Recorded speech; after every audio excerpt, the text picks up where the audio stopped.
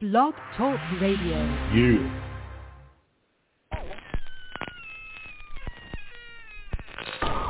Ladies and gentlemen, boys and ghouls, step right up. Behind this curtain lies a ghastly concoction of delight, horror, fantasy, and terror. Your every wish is our command. Your every whimsical desire brought to life. But I'm warning you, there's always a price. Welcome to the greatest show on earth!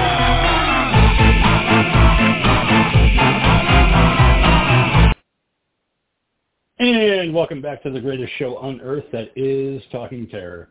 As always, I'm your old pal, the king of horror, Andy G. Welcoming you to this episode of the show where we're going to be talking about the Demonic Dean's film pick of the week from 1986, The Seventh Curse, directed by Lam Ngai Kai.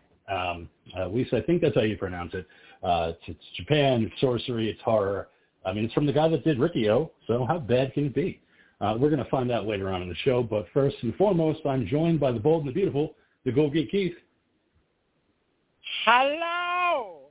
How are you? There's a lot of that. What is going on tonight, everybody? How are you? And welcome to Talking Terror.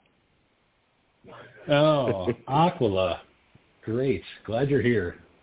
Couldn't wait for you to show up. It's going to be astounding. But we're going to be talking about that obviously later on the show, but we're also joined by the Psychotic Simian, the Prince of Morris Day. Yes, get funky with the monkey. Yes, hey there, Scream Queens and Horror Hounds. It is Talking Terror time, baby. Your favorite horror podcast where we, your devilish DJs of doom, come in your ears with the latest horror news and movie reviews. Every Wednesday night from 9 to 11 p.m., we broadcast live to the millions of terror fans that are out there listening at home with us right now. But if you can't catch us live, we got you covered, baby, because every single episode of Talking Terror is always available to the millions and millions of fans of Talking Terror for free on Spotify and iTunes. You just remember to share the love and make sure that you and all of your fiends follow Talking Terror on Facebook and Instagram, baby. What is up, my friend family? Woo! Wow.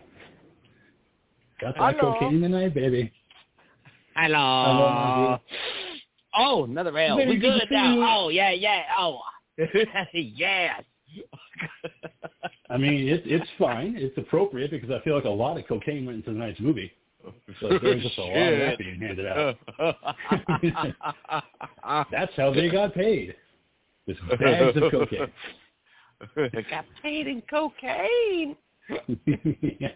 We can't afford to give you any money, but we can afford to give you bags of cocaine every day. So we got to make this shoot quick. The cocaine budget's going to run out real fast if we're not careful. All right. Another rail for you? Absolutely. It's going to be great. Oh, yeah. I'm good. Yeah.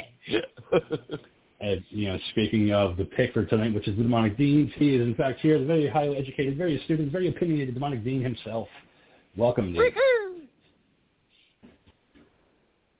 As you can tell, he's excited right out of the gate.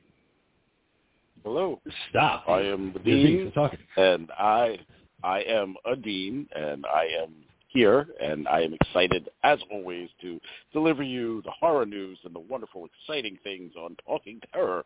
What was that? I didn't catch that. Say it again. I hate comic books. I hate comic books, and I hate wrestling and anything to do with that kind of stuff. Well, since we'll have to wait for him to respond, let's just talk about it. Fucking a hardcore legend passed away, Mr. Terry Funk, one of the greatest I've ever seen doing hardcore matches right alongside Mick Foley and a lot of other people in ECW, Japan Wrestling, WWF, tag team champs as Chainsaw Charlie and Cactus Jack back in March of 1998, taking out the New Age Outlaws, on to lose to them not that long afterwards. But Terry Funk, one of a kind when it comes to hardcore. Monkey? Yeah, dude. Yeah. It's like, I agree with you. It's like, he's the one that pretty much established. Yes, you are now. But yeah, just establishing that hardcore fashion and bringing it to the, main ring and just Yeah. Mm-hmm. Yeah, Ghoul, I know you were a fan of Terry Funk as well.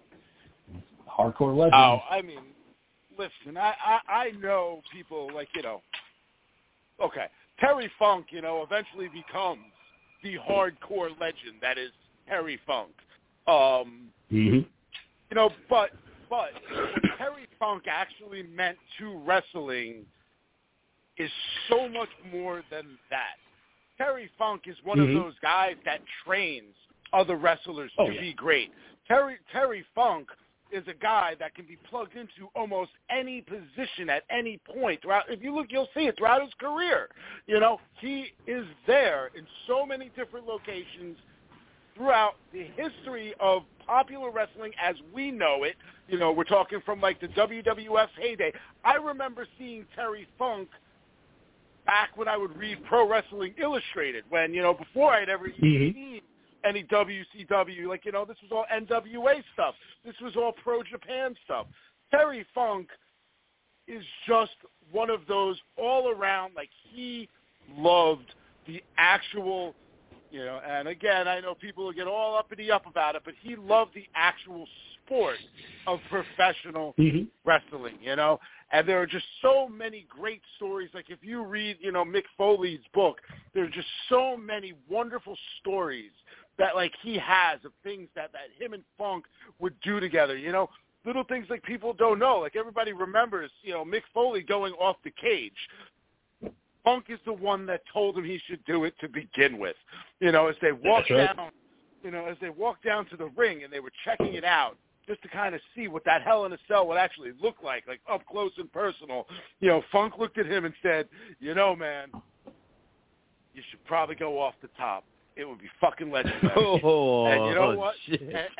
And sure as shit, Mick Foley's fucking status is forever cemented in WWF history because he ended up doing just that, Those guys, man, the hardcore death match, I remember, again, we talk about it, getting fucking videotapes from RF Video back in, the early 2000s before everything was put onto DVD, and, you only had a couple of ways to get some of this stuff. Man, I had all these hardcore Japanese fucking matches, and every one of those tapes is Terry Funk, Terry Funk, Terry Funk. The guy would put his body on the line all the time for our entertainment because he loved the sport of professional wrestling. He never goes to be a Hulk Hogan. He never goes to be a Rick Flair.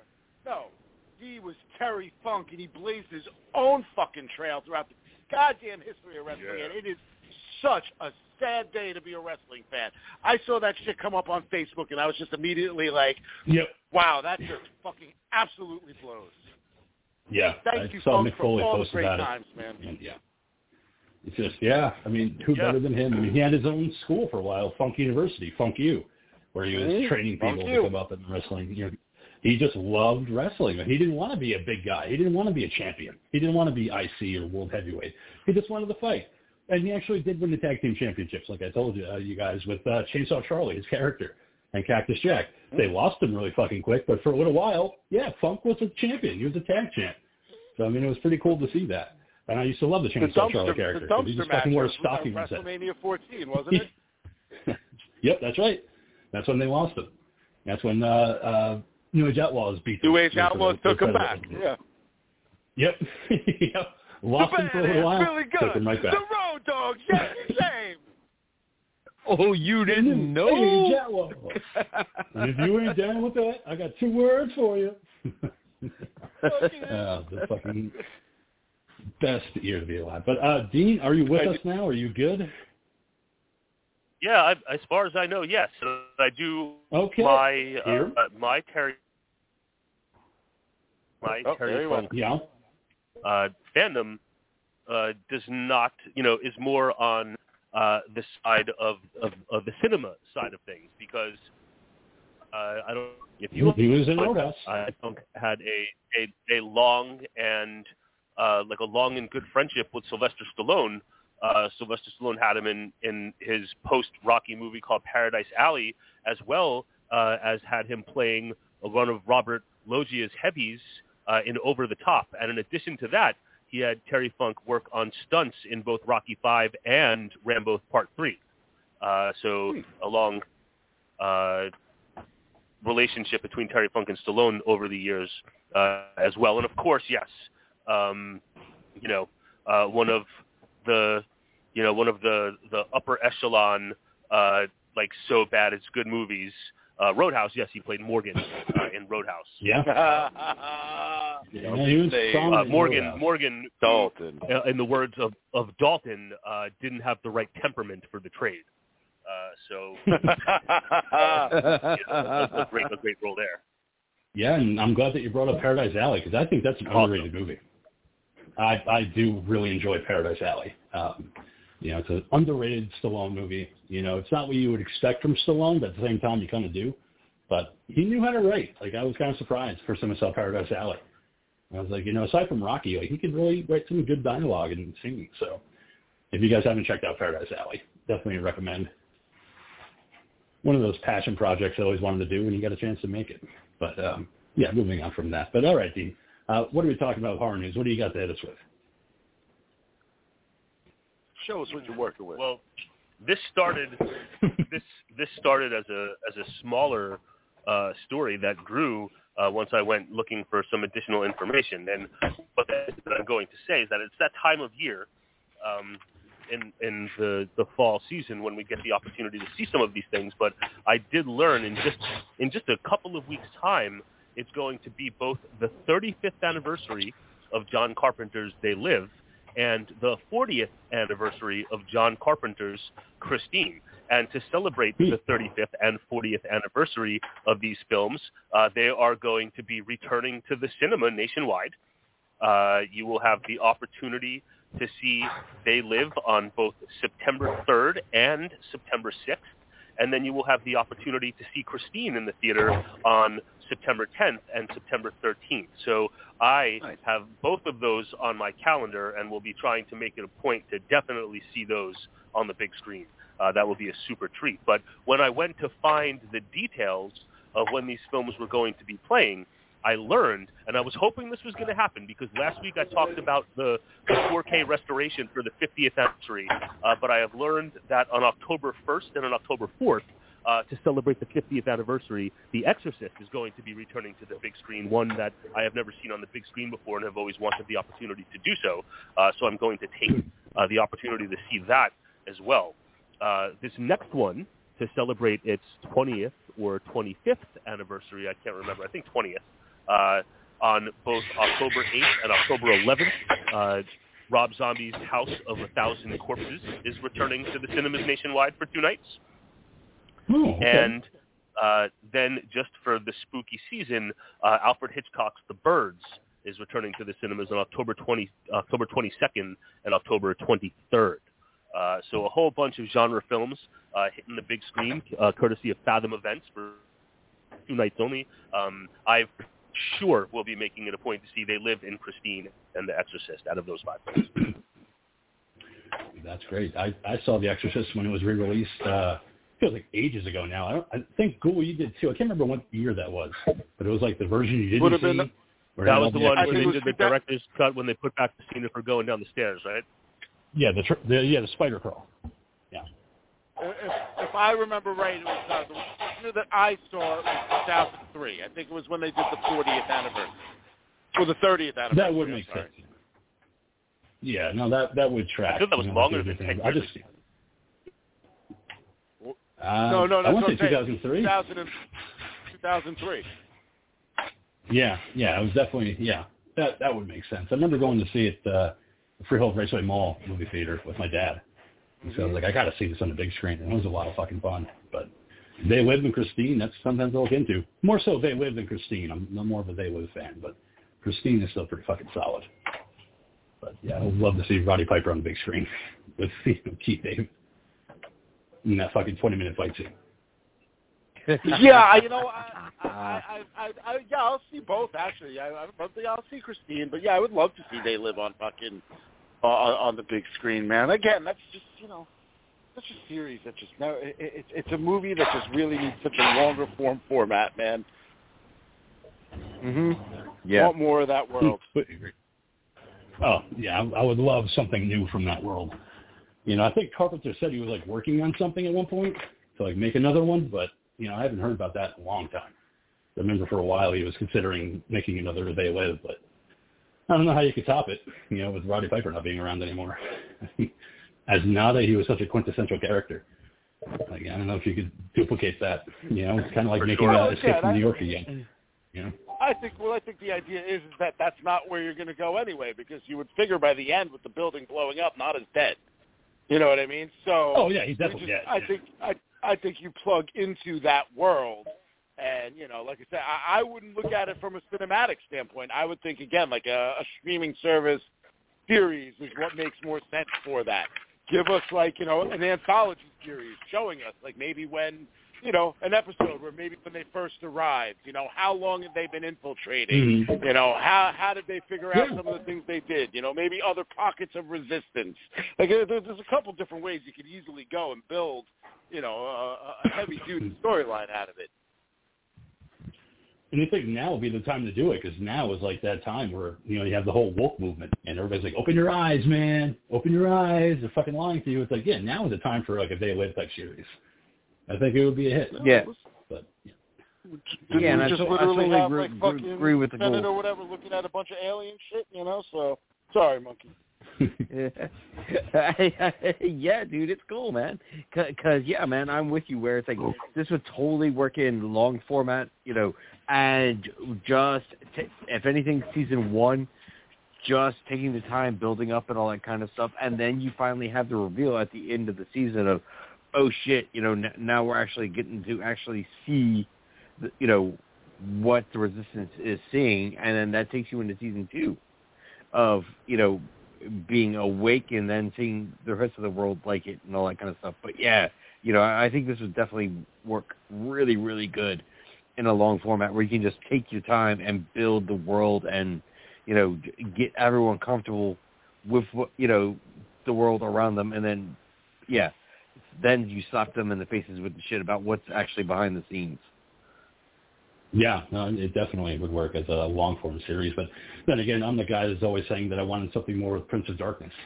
One of my favorite Carpenter movies, because it lent itself for more, but you just never got any. So it's kind of like you have to just deal with the fact that it's a one-off. But like that whole world could be explored with the liquid Satan, in the basement of this church, and the prophecies that were being revealed during the movie about what if Jesus was an alien, and he got killed for it. It's a lot of heavy fucking material in that movie. I don't know if you guys are kind of familiar with Prince of Darkness, but it's just such a good movie. Yeah, we've covered it on the show.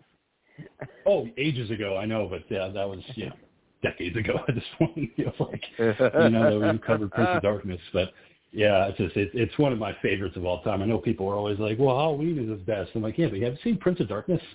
Like, it's pretty fucking good. Like, there's a lot of fucking story there, Not to take anything away from Halloween, I mean, obviously, but, Prince of Darkness is one of those underrated Carpenter movies. Everybody's like, yeah, if you find somebody that likes it, you're like, yeah, you're my people. You get it. But, all right, Dean, what else are we talking about? What do you got? That's a good question, King, and I will tell you. And this is one particularly for you, because you are a resident tire pumper for all things related to Candyman. Yes. And since you are such a fan of Candyman, he's a something pumper. I have learned that premium collectibles. Keep saying his name, you're going to call him. Yes. Well, the King might get this opportunity right now, because Premium Collectibles have announced that they are putting out a Candyman statue in the Tony Todd likeness that's going to be 1/3 scale. It will be released sometime between July and September of next year, coming in with the cool price tag of $1,000. Is that all? That's actually $1,333 to be exact. Yeah, I saw that. I was like, hey, if anybody wants to sponsor me, anybody has almost $2,000 laying around they want to give me, I would love to have that fucking statue in my house. No takers yet. No takers. Nobody wants to fucking give me the shit. It is an impressive-looking statue. Unfortunately, it's based on Tony Todd in the Day of the Dead, which is the third one, which is the worst one of the trilogy of Candyman movies. So I'm like, why do you always got to go back to Day of the Dead? Because even the McFarlane figure that came out back in the day for the movie Maniacs line was based off of that from the Day of the Dead. It's like, the first one, that's what we want. We want the first one where he's wearing the fucking cool suit and he's wearing the fucking great jacket, but, so is Day of the Dead. But still a cool fucking statue. And yes, I am a big fucking tire humper, whatever it was, for Candyman. Maybe that's the cheapest license to get for Candyman shit. Probably is. Probably is.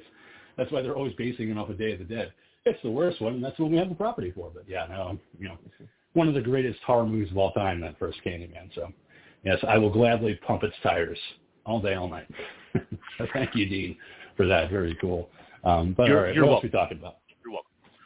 So in the comic side of the horror universe, I would imagine some of you know that for DC, Bruce Campbell wrote a comic series called Sergeant Rock vs. Army of the Dead. That was a 6-issue limited series. And I have learned that this October, I don't have an exact date, but this October, all 6 issues are going to be combined into a hardcover edition. So you would be able to have all of this in one place, like a collector's hardcover edition of the 6 issues in one anthology collection. So if you were a fan of this limited comic run, now is your chance to own it all in a collection if you don't already have it on your comic shelves. Monkey, did you ever read it? No, I stayed away from it just because at the same time, it was coming out when we were also getting nailed by a bunch of Ash products, I think also tied to Dynamite. So my comic box was actually pretty full at the time between, all of the DC books that I was reading and then the Dynamite stuff, then Ilm Hatter and all that kind of stuff.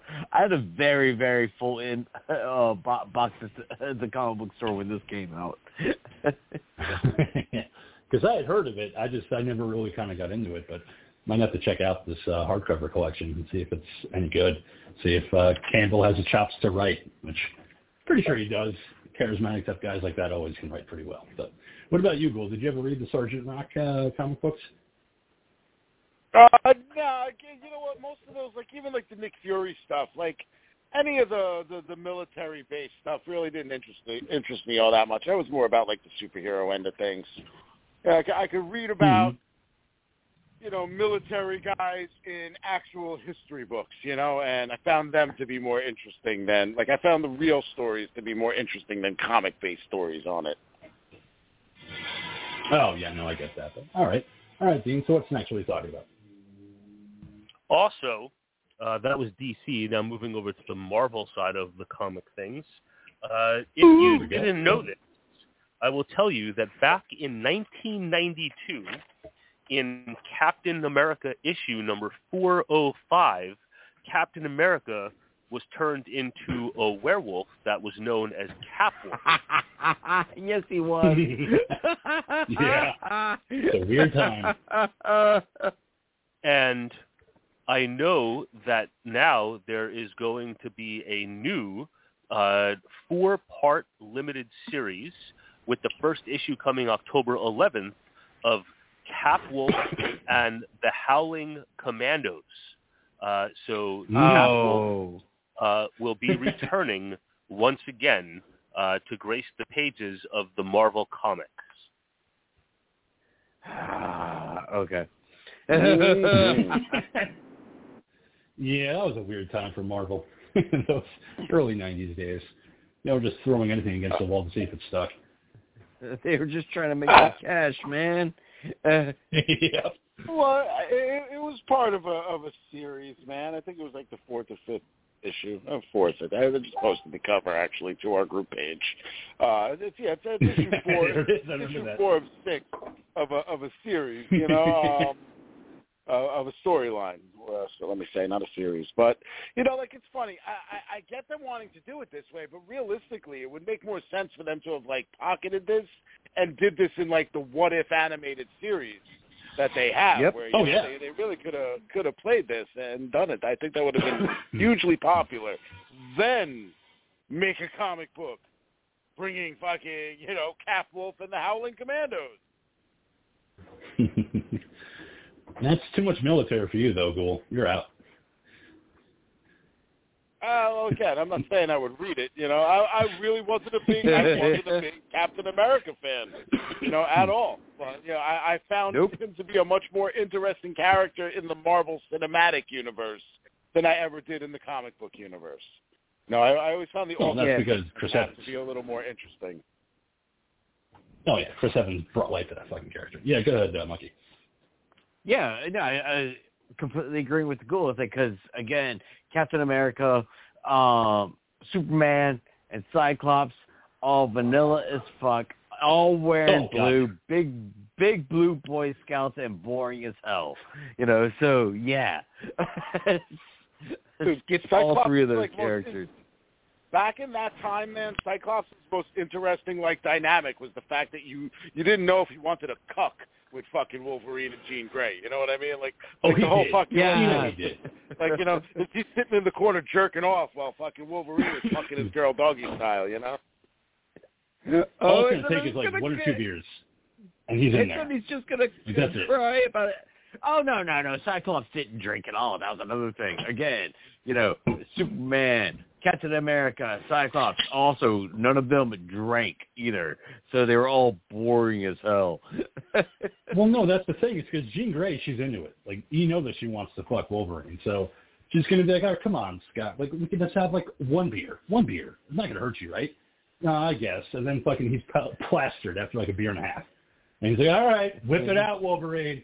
All right, show me what you're working with. It's like, wow, he's fucked up after only a beer and a half? But he doesn't drink. Okay. All right, Bob. Gonna fuck your girlfriend. Like, oh, shit. This is happening. All right. See? Scott's into it. He's already taking off his pants. You know what? I don't need you, Gene. I'm just going to go find someone that looks exactly like you in every way. Yeah, I don't need you. I'm going to find your copy, your exact what a copy. Surprise. Yeah. Look, I found a chick that looks exactly like the chick that I've been in love with and been lamenting all this time.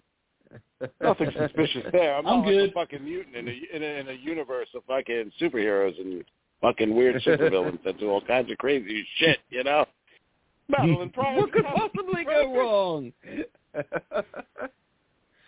No, see, that's when he has to just get Mystique, and he could just be like, hey, why don't you turn yourself into Jean Grey, and we could just, bang. All right, threesome time. It's like, wow, 2 Jean Greys for the price of 1? Hell yeah. Get him, Scott. I believe in you. Oh, no. No, Mystique would have nothing to do with him, because even she was like, no, man, you're just way too vanilla. Fuck you. I'm out. Magneto, where are you? But anyway, Dean, what else are we talking about tonight? I can tell you a few weeks ago, 2 or 3 weeks ago right here, I talked about the upcoming R.L. Stine Zombie Nation film. It's coming in September. It's Zombie Town, sorry. Notable because of the appearance of both Dan Aykroyd and Chevy Chase back together again, but they're not the main characters. This is more of like a mystery teen kind of film. It's going to have a PG-13 rating, and for some language and some violent imagery, and the release date. The reason I was bringing this up is that the release date is right around the corner. It's going to be coming out September 1st.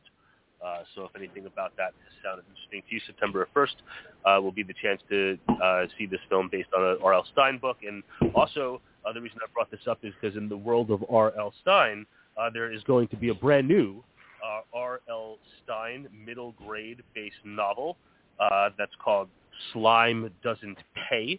It's coming September 26th, and it's going to be kind of a revenge tale where some tween girls who have been the subject or the victims of a school bully go to dark measures to enact or seek their vengeance. Slime Doesn't Pay. I like that title. It's a cool title.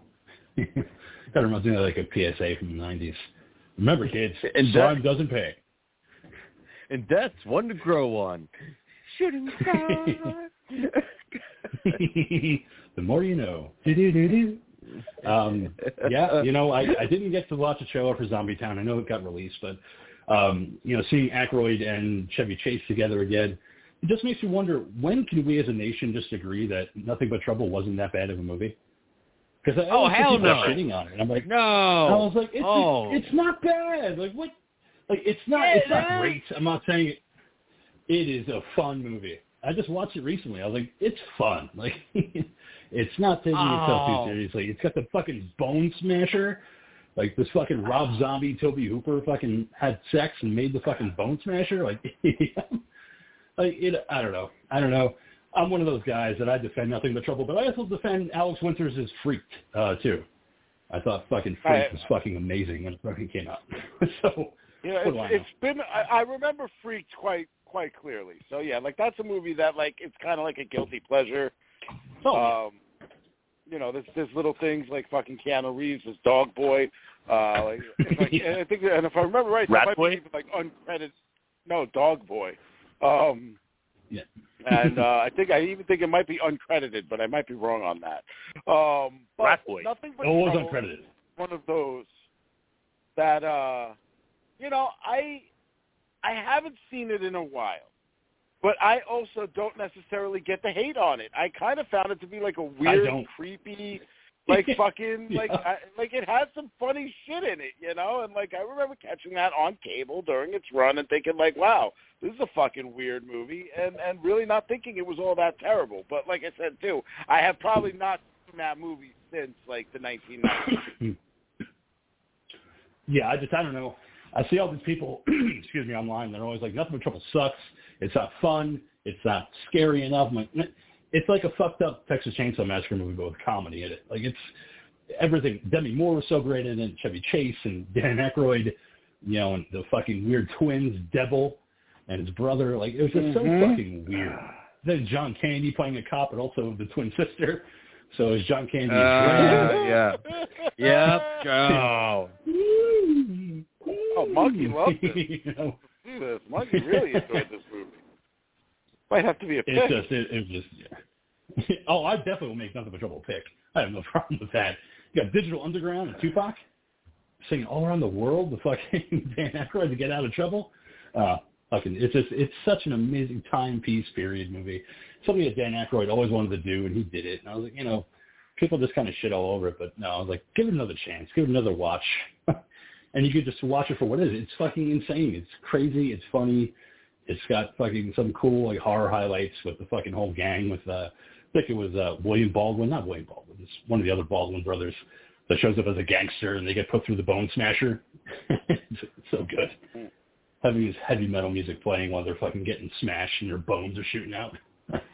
I mean, I could talk about Nothing But Trouble all day, but the Bone Crusher. The Baby Crusher.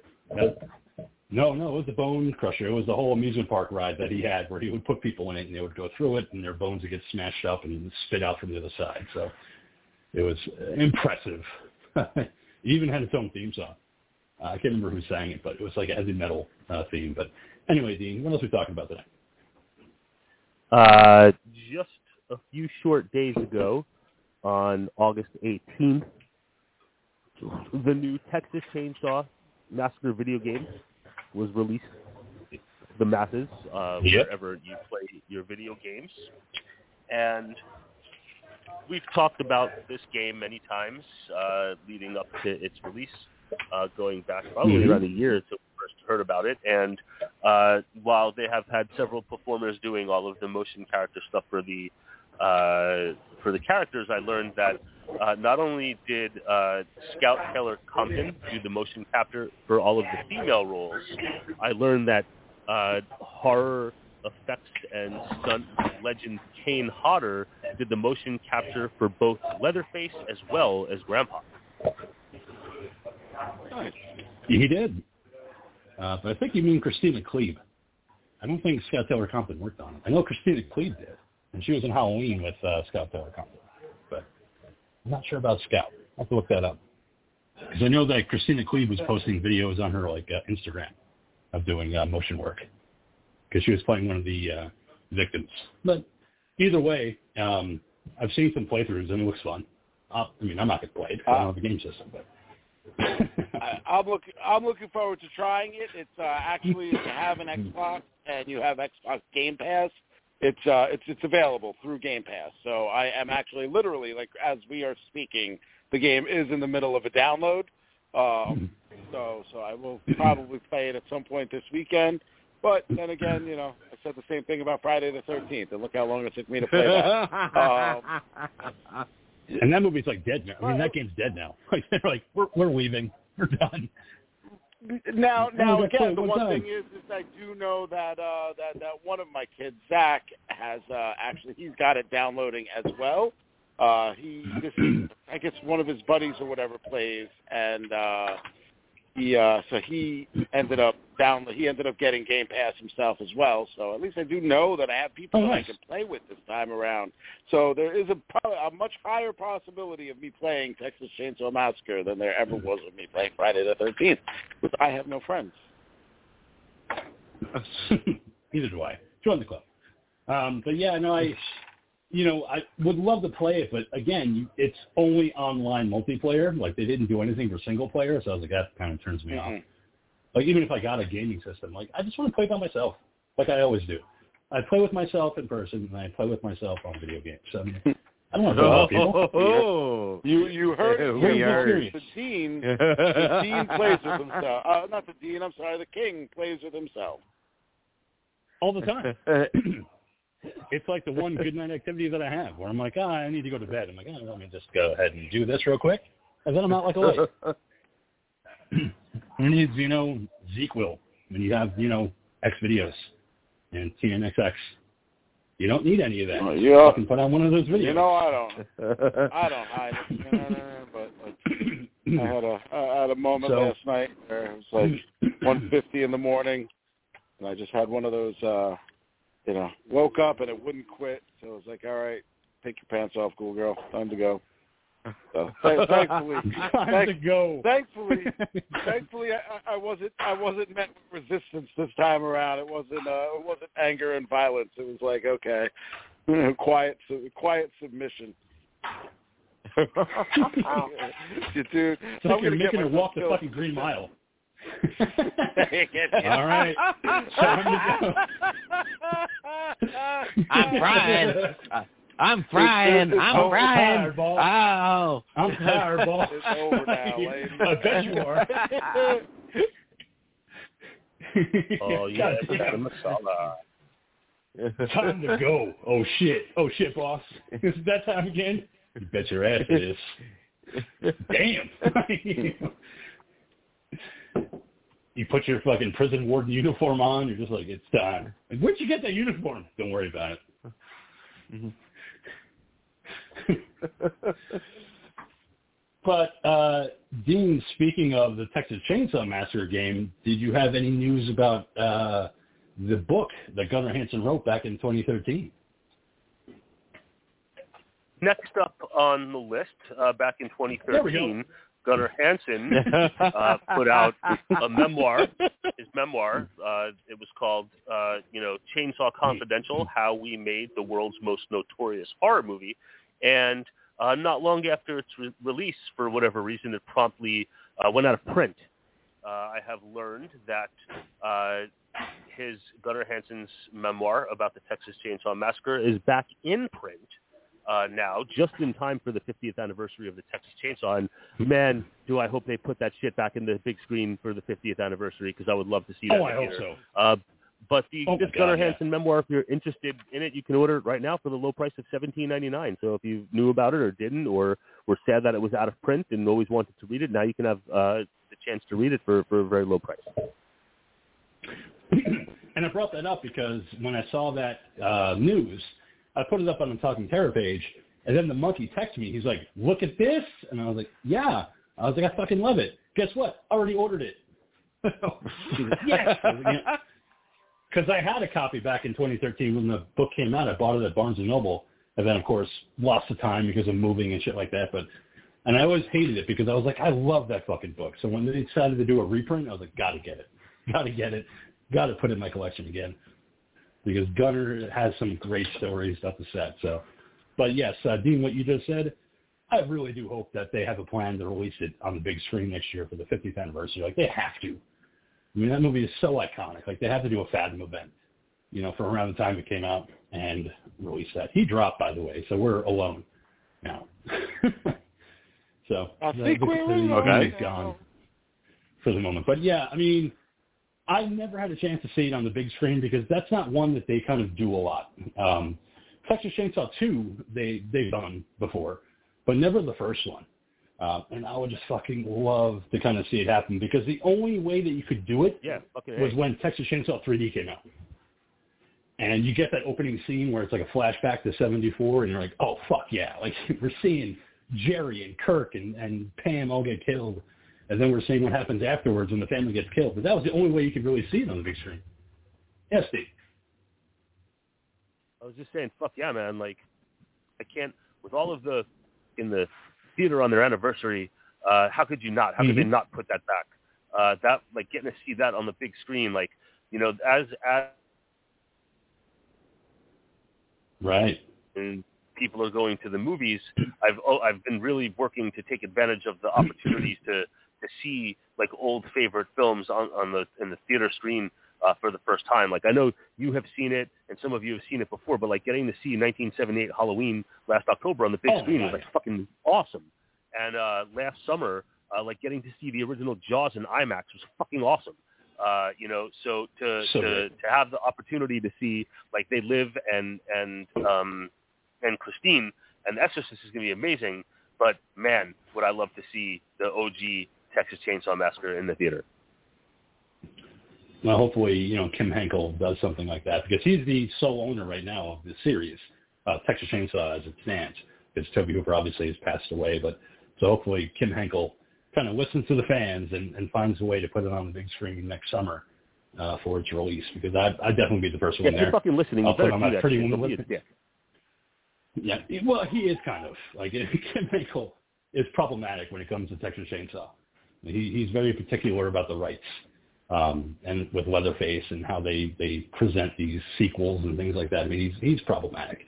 But, I mean, I'll gladly dress up as Pretty Woman Leatherface from the ending of that movie. Bring the chainsaw, bring Becky, show up to the theater, and just be like, I'm here to see Texas Chainsaw. Wearing my suit. They'll be like, they'll be like, we couldn't have guessed. No, I'm actually here to see the other movie coming out of the week. I'm here to see the rom-com. This is just how I dress. Sorry. But all right, Dean, what else are we talking about? Way back in September of 2021, production started on Warner Brothers' Salem's Lot remake, and the film was completed in Cannes. It had a release date of September 9th, 2022. First of 2023, but then they stripped that release date it lost that release date to the theatrical release of Evil Dead Rise. And since that time, Warner Brothers has pulled it from their release schedule completely with no explanation, and now it's a big mystery as if this film is ever going to see the light of day. Yeah, I didn't know they pulled it again, because they were planning on something in 2024, last time I heard, but weird, because I was looking forward to that one. I'm a fan of Salem's Lot, but we'll see if they might be one of those that they can, or if they were smart, they would just release it digitally. Just, hey, you know what? If you want to see it this bad, $20, rent it. You don't have to go to the theater, but who knows? That's what I would do. But what do I know? I'm not in Hollywood. There's a lot of things happening. With the strike going on, I mean, there's that whole controversy right now about American Horror Story, the new season Delicate, where apparently they crossed lines to film it. So actors and writers and stuff like that kind of went against the strike and decided to film the episodes and stuff like that. So, yeah, there's a lot of, don't watch it, support, SAG-AFTRA and, the writers union. So we'll see what comes up with that. But because apparently that's a controversy going on. But, read into it. It's on Google. It's on Facebook. Everybody's talking about it, how they decided to cross picket lines to make the new season. But what else are we talking about, Dee? I will tell you, always busy and quite prolific, Stephen King has talked about what he believes his next 3 written projects are going to be. The first is going to be a collection of short stories. The second one, main character from Mr. Mercedes and its other book in the series, If It Bleeds, so another Holly Gimme story. And then finally, he's talking sequel to The Talisman. So those potentially are the next 3 things on the docket for Stephen King. Sequel to The Talisman? I don't know. His co-writer passed away, so that's kind of... Peter Straub, yeah, he's gone, so... Yeah, he passed, and we have a sequel to The Talisman. It's called The Black House. The Black House, which is fucking far superior, in my opinion. Yeah, I've said that 1,000 times. I love that book, but I also I read them out of order. I read Black House first, then I read The Talisman, and because Black House is an adult-themed book, Talisman kind of has more of that young Stand By Me and like that younger vibe to it. I just wasn't expecting that, and it kind of threw me off, because there's like, I don't know, there's like werewolves and shit like that in it. It's a bizarre one. It was one that it's Catwolf. It's one that I've been waiting to see finally, because they're always talking about fucking making a series of it or making a movie of it, and then they never do. Yep. No. Yeah, I remember those 2 books. I remember because Ghoul, you were the one that told me, like, read The Black House first. It's great. And if you like it, read The Talisman afterwards. And I was like, okay. And I was like, The Black House is so much fucking better. Like, how do you do a follow-up to The Talisman where it's far superior to the first book? I know. I don't get it. I don't. And you can obviously tell when Peter Straub's writing versus Stephen King. Like, every page, this is Straub. Very boring, very fucking plain. And Stephen King's like, very dry. Oh, it was so dry when he was writing. Ugh. I was like, how do people like Peter Straub as a writer? It's a slog to get through his fucking dialogue, and But as soon as King picked up, he's like, all right, I got it, baby. You're safe with me for the next at least 10 pages. All right, cool. I mean, I liked, If It Bleeds was a great anthology that he wrote. Wasn't really a fan of fairy tale. It wasn't really my vibe. And Billy Summer, I enjoyed. I was like, Billy Summer was actually a good book. Like Stephen King, like lately he's just kind of touch and go. Like you're either going to fucking really love it or you're going to just not like it at all. It's like I think his last big hit for me was Under the Dome. I was like, that was it. And then he's just kind of like, I'm just going to, do my thing and write what I write. Under the Dome was like a great book until like the last 100 pages. What a horrible ending. Yeah, until the fucking end of it, because bro. Yeah, I think I remember both of us. We both read that around the same time, Dean, and I remember both of us being like, what the fuck? Like, what the fuck kind of ending is that shit? Fucking garbage. Like, we were both so into that fucking book, and then the fucking ending. Oh my God, yeah. Like, fuck you, Stephen King. Look at these 3 football-headed aliens that are like, oh, look at this. Oh, well, we got you trapped here. Oh, hey, guys, could you lift the dome, please? Okay. What the fuck ending is that? Like, I was so mad when I heard that fucking ending. You had me. Like, that might have been like something, you know. It was like, oh, they looked up and they saw through the portal that, you know, they were just kids, aliens. Yeah. Oh, they're just kids playing a game. Wow, man. Wow. Fucking far out, bro. That's how insignificant we are. You know, we're so insignificant that, like, you know, we're just playthings for fucking alien children. It's because he ran out of fucking steam. Like, it was like 1,000 fucking pages. At the end, he's like, I don't fucking know what to do anymore, man. Like, I need to end it. That's what King always always, does, though, sometimes man. Sometimes he can come up with an ending that sticks. Most of the time he can't. He's not so a good third act lost guy. in the story. Yeah, he's always great at taking you on the journey. He just always sucks at taking you to the destination. You know, it's just. Oh yeah. No, I think the idea is that there is no destination. The idea is that we walk into a world that's lived in, and we're going to leave, and that world is still lived in. You know, they exist after our reading. Essentially, what it comes down to. And that's hard. And that's why I love somebody that wants to complete a story, you don't want to read that. Yeah. You know, that's the cool girl hates him because of that. No. Yeah, no. Yeah, like with Under the Dome, he was so good at creating this fucking world of Chester's Mill that you felt you were there. Like, you felt like you were a character in this fucking world and you were existing with these characters and just living with them under the dome. And then in the third act, he's like, guys, I don't know what I'm doing. He's like, well, how about we have like 3 alien children that look like footballs? And they're like, hey, we play with you. And can you not do that anymore? Okay. And then the dome lifts and they're like, oh, we're good. Believe me, the series was a lot fucking worse. If you made it through the fucking TV series, I congratulate you because that fucking ending was fucking far worse in the book.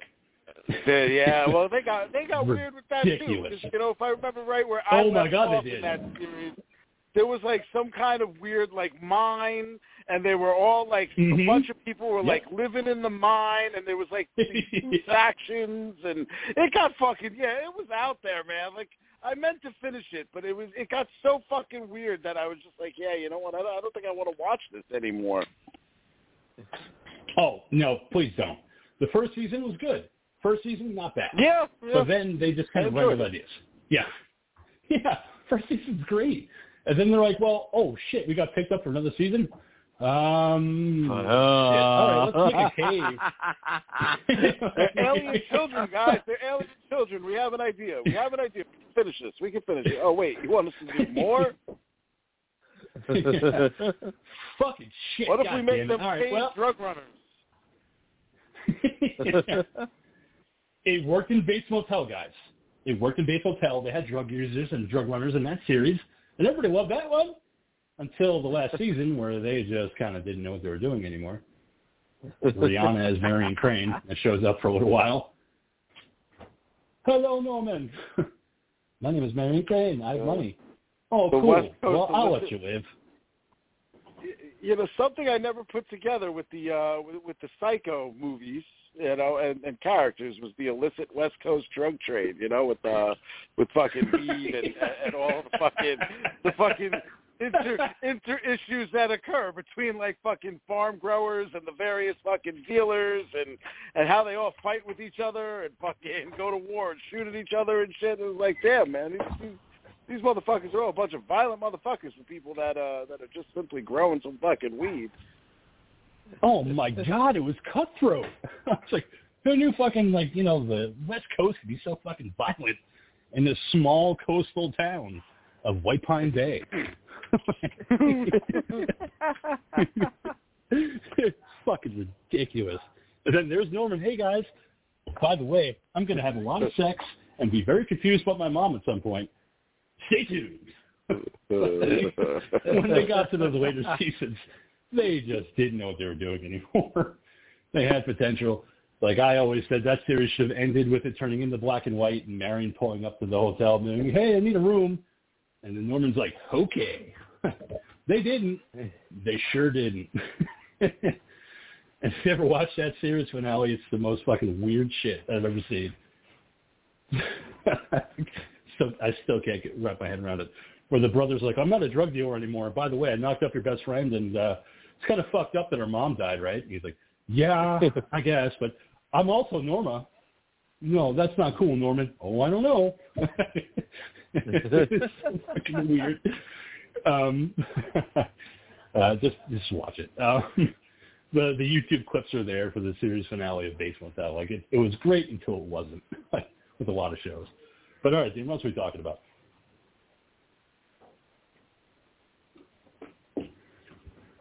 I guess we're not talking about anything. All right. Well, sorry. My thing cut for a sec. The final thing I got there. So I think we even covered it for the show, the Predator Prey film that came out a year ago, and for Hulu.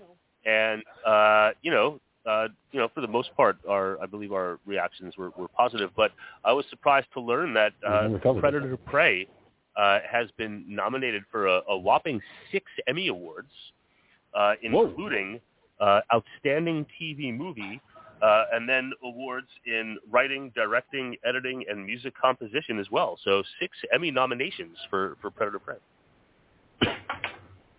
Which is getting a physical release. After a year of being on Hulu, it's actually getting a physical release. Yes, it's going to have its physical media release as well coming up shortly. But we never talked about it on the show. To be clear. We never covered Prey. We've talked about Prey, but we've never fully covered Prey. No. One of these days, sure, I'm down. I love that movie.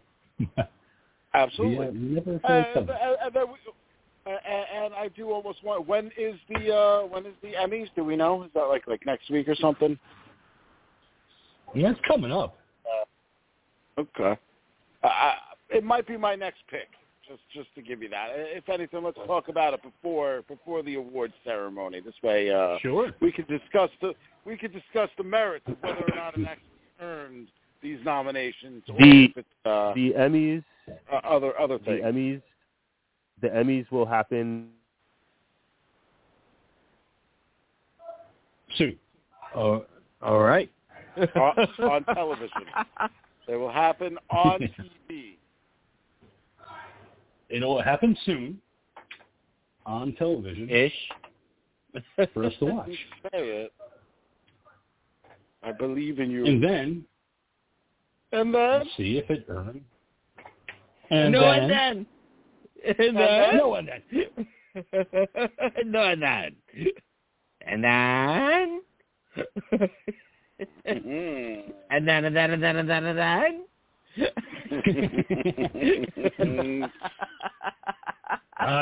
live in a world where "Do Where's My Car" exists, and I love that world. I saw that in theaters. I'm that one guy that got to see it in theaters when it came out. I was like, oh man, that was during the heyday. Ashton Kutcher, Sean William Scott, they were riding high. That 70s show, American Pie. I did not get around to seeing that in the theater. I felt like it was one of those where I remember when it came out, I was like, this doesn't look like it's going to be all that good. It's, it's them doing a stoner comedy type of deal, and I just wasn't, for those two to be doing it, it was just like, I'm good. But then, you know what, I remember seeing it and being like, fuck, man, I wish I did go catch this in the theater, because the fucking movie was pretty funny. It had some great little moments in it. It was Space really fucking good. They played so off each other.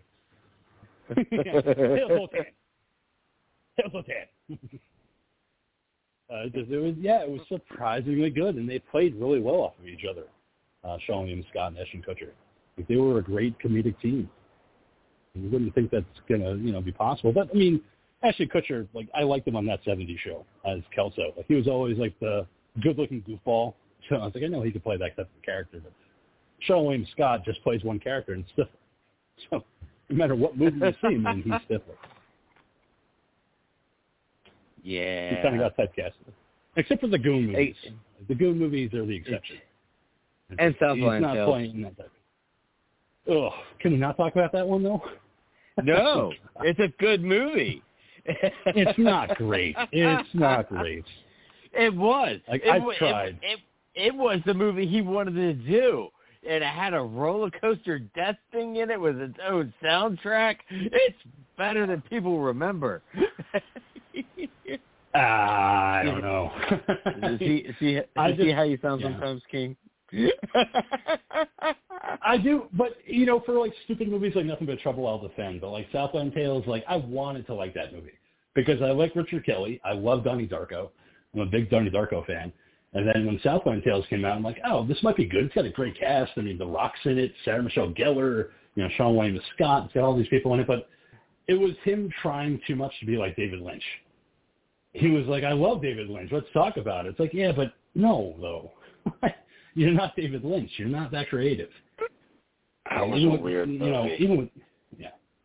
It's just, you're not. There's only one David Lynch, and you're not it. But he tried. But it was like, even like, I guess like having like The Rock trying to put in like and at that time, this is The Rock trying to like start breaking and like he's trying to play this like quirky, nervous type character, and it's like, oh, I get the humor, oh, it's this big muscly guy, and look at him acting like that. But it was just like, this is silly, like my favorite part of the whole fucking thing was Justin Timberlake, his whole I got soul, but I ain't a soul. I fucking love that in part. the middle of the fucking movie, like where the fuck did that come from? But I loved it. It's my favorite part of the whole movie. And Timberlake, I'll give him credit. He's not that bad of an actor. Like, I liked his character in Alpha Dog. That movie about the group of kids that kidnapped the... Alpha Dog's great. Yep. Alpha Dog's good, but there's also that movie In Time, which is like one of those high concept movie where like the concept is fucking great, but like the majority of the performances are like, about it, and like the writing is really terrible, the story's very like rote, but like just kind of like They Live, it's like an interesting concept of a world because it's just so fucking far out there, where like we're born and we age until we turn like 21 or whatever it is, 25, and then once you turn 25 you're given X amount of time to live, and the whole idea, the dynamics between the wealthy that have more time and the other people that are living fucking by minutes, basically, and you find these people that have fucking hundreds and hundreds of years worth of fucking time to live, and yet other people are fucking scrounging just to make another hour. That was around the time that they were trying to make a lot of high concept movies, because that was around the same time that the Adjustment Bureau came out with Matt Damon and Emily Blunt, where you have these people wearing fedoras that could like change time, and make things happen when they want to make it happen. Like, it was like high concept time, like during that era. Like, let's make high concept movies that are kind of interesting. Like, I like the Adjustment Bureau. I think it's great. In Time, I really like too, and I think I was going to like it as much, but theaters. It was just like, Yeah, I actually caught In Time in the movie theaters, so it was like, I did too. Yeah. Well, fine. Fuck you, then. I'm just kidding. One of those. No, but it's true. It's like it was that time. Like they were making high concept movies, so that came out during the Adjustment Bureau. I saw that in movie theaters, and I was like, oh, Anthony Mackie's fucking great. And they also have Matt Damon and Emily Blunt. And I've never been a Matt Damon fan, but I liked him in that movie. Like Matt Damon's kind of touch and go.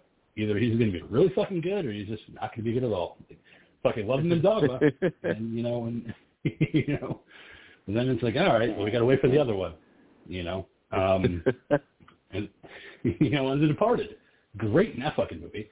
I was like, that's the one character I fucking love, aside from Jack Nicholson. But then it's all fucking Leonardo DiCaprio movie.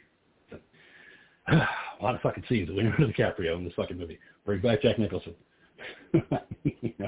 or Alec Baldwin, or fucking Mark Wahlberg telling everybody to suck his cock. Hey, shut the fuck up, fuck your mother.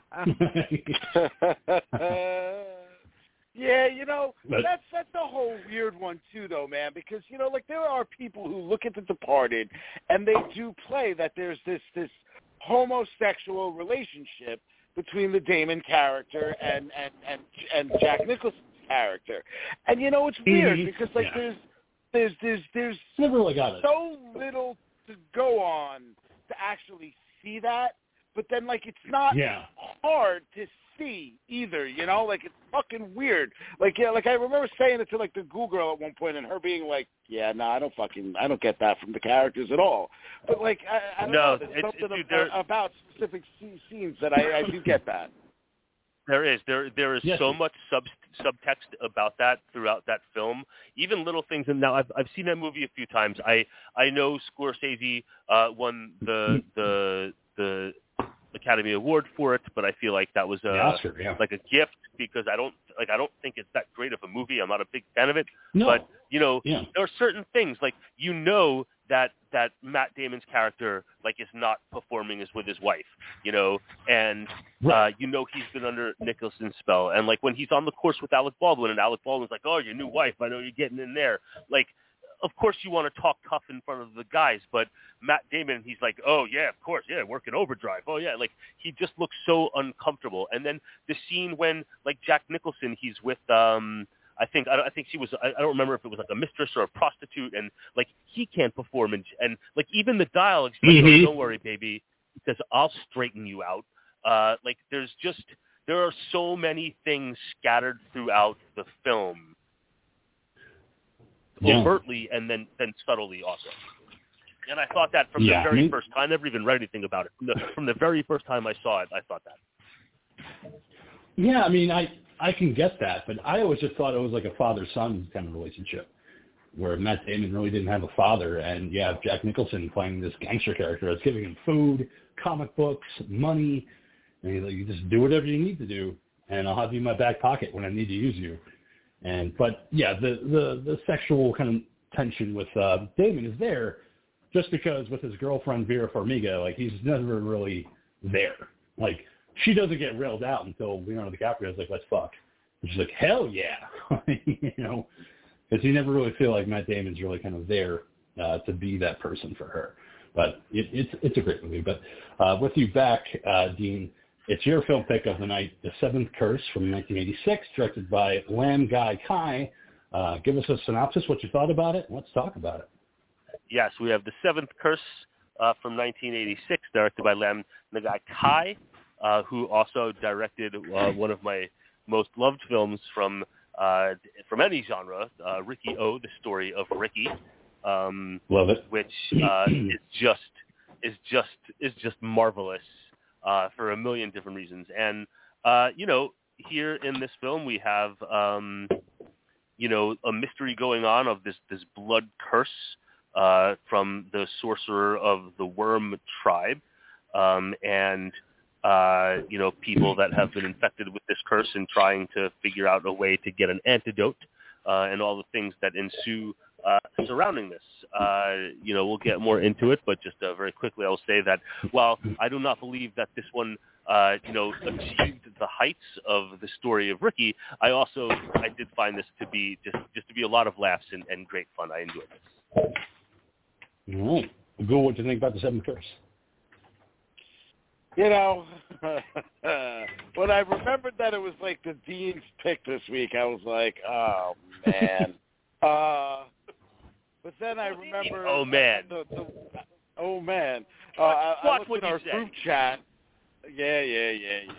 Okay, I will.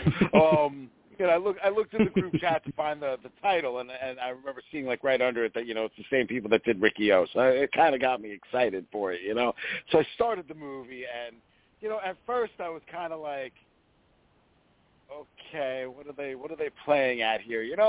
Basically by the end of this film, man, I was fucking laughing. There's just so many little silly things going on. Once that one fucking witch doctor guy started talking or whatever, I was done. This is the movie that more than anything else. Here's the thing. Maybe I didn't love this movie, okay? I kind of agree with what the Dean said. This doesn't achieve the same height as Ricky O. The characters are just not as memorable. They're not as fun. But what I wanted more than anything else while watching this movie was for this to be an episode of MST3K. I feel like they could have done so many amazing things with this movie, And then the other thing I thought too would be this might be the perfect thing to kind of plug in the Kung Pao people. But then I don't know if that character really.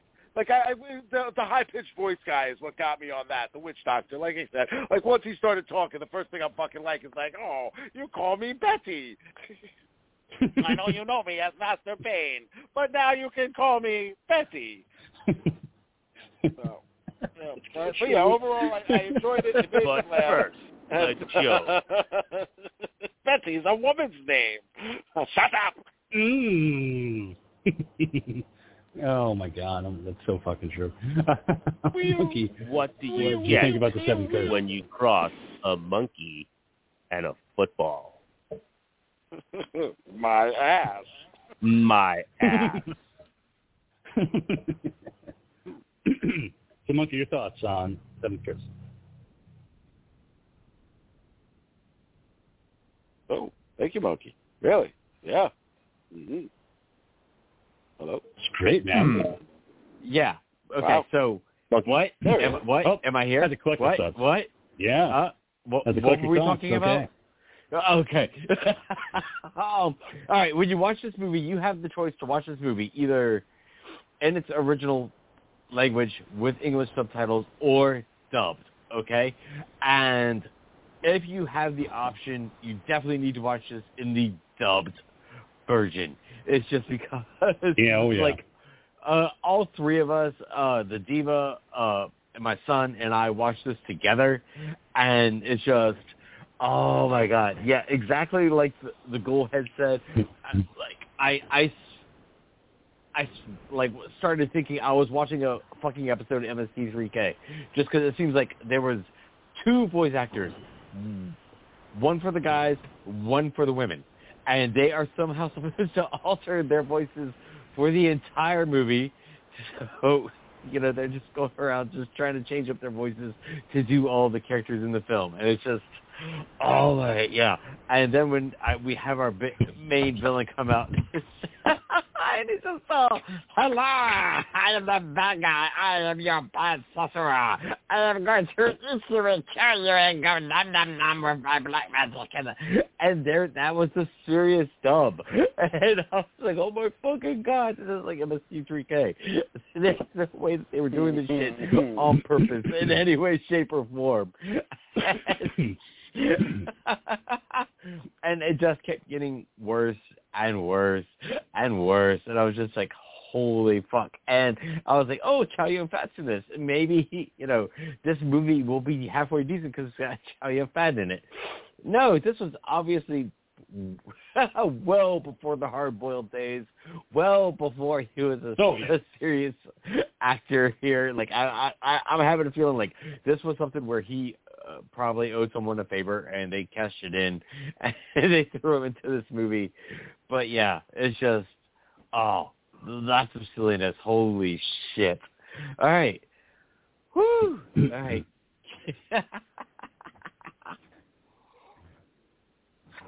So yeah, with the Seventh Curse, it definitely isn't Riki-Oh. Like, Riki-Oh is definitely this director's like high point.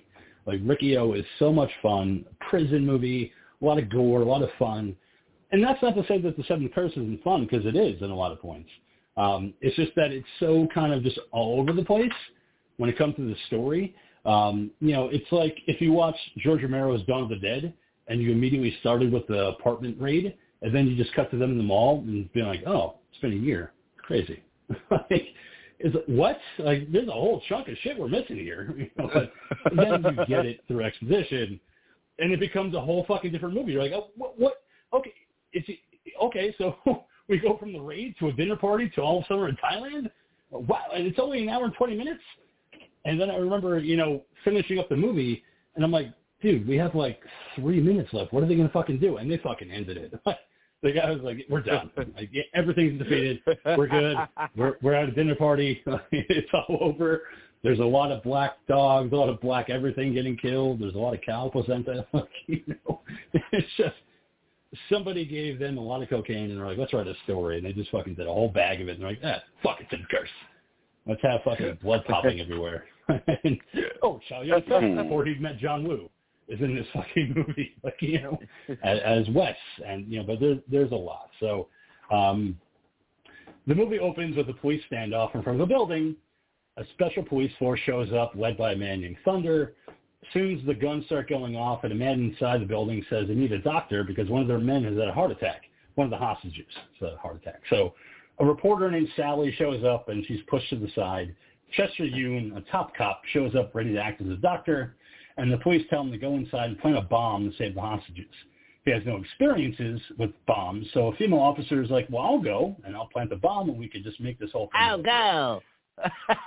So, and we will get to how fucking annoying Sally is a lot later, because she's annoying when she shows up, but she just becomes a lot worse. So, When the female cop goes to change in a nearby van, Sally knocks her out with a brick and puts on the uniform. She then joins Dr. Yoon as the two head inside the building. They have until midnight, and that's when the cops will be going in no matter what. A grenade is thrown as people are killed, as Yoon and the reporter are taken at gunpoint inside the building. Yoon is soon directed towards the man who has had the heart attack as the special forces team outside gets ready to breach the building. The men inside discover a gun inside the medical bag just as the special forces get inside the building and start spraying bullets. And finally, when the shooting stops, Yoon exposes the reporter as the police force, thank him for letting him know that they have control. He's like, get the fuck out of here, reporter. She's like, oh, no. And he pushes her to the side. So, I was surprised. And we have this gunfight, and then I was surprised. It's like, oh, holy shit, we're actually going to get some action in this. And, like, I'll give it to this. It's like, you know, the martial arts moments that we're getting in this are actually pretty well choreographed in this film. It's like, you know, I was like, holy shit, we're actually getting some good fight scenes in this movie. All right, something good is going on. It's also the classic, you know, kung fu fights where it's like, when every fucking hit, oh, so you know you're watching a kung fu type scenario take out. So once again, Yoon is thanked by the captain. He leaves to cut to a dinner party already in progress. Yoon is at the party where Sally finds him, much to his disappointment. He's like, oh, this fucking girl again. She wants to do a news piece on him, but she needs a nude photo. Wink, wink. He pushes her away, but she chases after him. He leaves the party in his car where the reporter pulls up alongside him. He pulls out an inflatable device, puts it underneath her car, which blows up her car, and she's like, damn it. And he's like, see you later. And he fucking drives off. Okay. Yeah, but then, okay, so he's in a Porsche 911 Turbo, and then it's like, how well is she getting...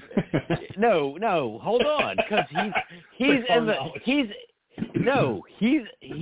the classic, 1980s Porsche 911 Turbo with the big ass, whale tail on it. And then I was like, okay, she's just a reporter. How much is she getting paid? Because she's pulling up in a Ferrari next to his Porsche. And I'm like, what? How well is this shit getting paid? We find out though. She definitely gives it to him how she's that rich. Oh, why she has that kind of money. So we find out later, not in this scene, but we find out later why she has that kind of clout. Yeah. So Ewan arrives home feeling strange, like someone's in his home. He picks up a statue as a weapon until he sees a woman getting dressed. He scares her, and then she explains that the maid let her in. She paid her off. She's gone home for the night. But before the two can have sex, Ewan is ambushed by a man. The two fight, but the man gets the upper hand and tells him that he needs him to return to Thailand and rescue Baku. Yoon has a blood spell that he reached almost a year ago, and he'll have a relapse. Baku has a ghost curse on her as well, and she's in trouble. Yoon has no idea what he's talking about, but he gets a man's card whose name is Dragon. Dragon then tells him he'll wait 3 days for him in Thailand, and also, you better not have sex or else you'll relapse. So what does Yoon do? He fucks. And he's like, nothing's going to happen to me. and then again, it's like we have the really, really bad dubbing here because, he's got his trashy white chick and she's French. Which is, oh, hello, I am French. You can tell by my accent. I was with one of the Dean's movies earlier. You can tell by my bad accent. It's just I have red hair, and I am French. Hello. You know what's really fucked up? You know what's really, really fucked up here, right? So I started watching this movie, and it took a while for me to realize they were speaking English. Like, it didn't register to me. Like, I'm watching the subtitles because I assumed that this movie was fucking, was just a subtitled fucking flick from Asia. So, like, I'm reading, and it had to have been, like, just after the whole building with the fucking cop raid and shit, where I finally realized, like, oh, shit, they're just talking English this entire time. Like, up until this point, I really was reading the movie more than actually, like, listening to anything that was going on. And not hearing the English. And not hearing so I had it. It was bizarre. I had it, like, double because I started it on Plex, I think, or Tubi, and had it. You know, it was English. And honestly, when I put it on the other night late, I didn't have the patience for the ads. So I checked on Amazon, and it was only $1.99. So I rented it on Amazon, and in Amazon it was foreign language spoken with American subtitles. So it was a different audio track when I watched it on Amazon compared to Tubi. So wait a minute. Okay. What did the sorcerer sound? What did the sorcerer sound like? Yes, that's what I was gonna ask. Was he tough? No, it was like like there was like a little bit of like femininity to it, and like squeaky giggling, and it's hard to describe. But yeah, they kind of silly. So maybe like it sounded silly. Dude, they gave for his American dub version, they gave him like the Evil Betty fucking voice. Like that is what they went for. Oh, absolutely. A high-pitched Evil Betty. I'll be back for you, baby. It was fucking bizarre. So then you visit the friend. I'm sorry, go ahead. Yeah, I just wanted to go back and ask the Dean. So then, in the actual foreign language, and the voices weren't actually that much better than for the actual original version, right? I'm sorry. Say that again, Bucky. You were breaking up a little bit. Oh, I was asking. So the original language version, the actual original voices just actually weren't that much better than the horrible dub versions, huh?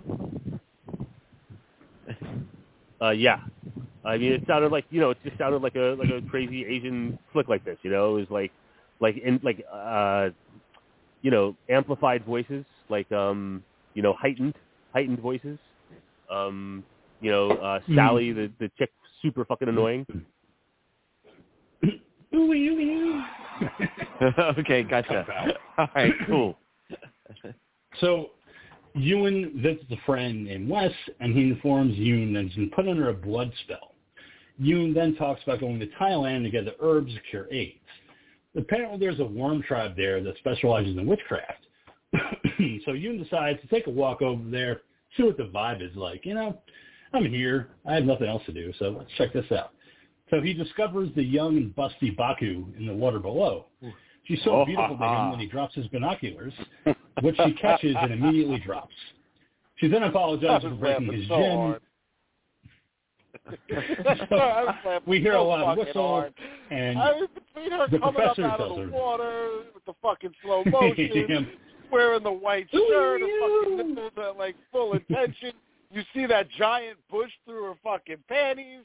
I'm just like, what the fuck is this?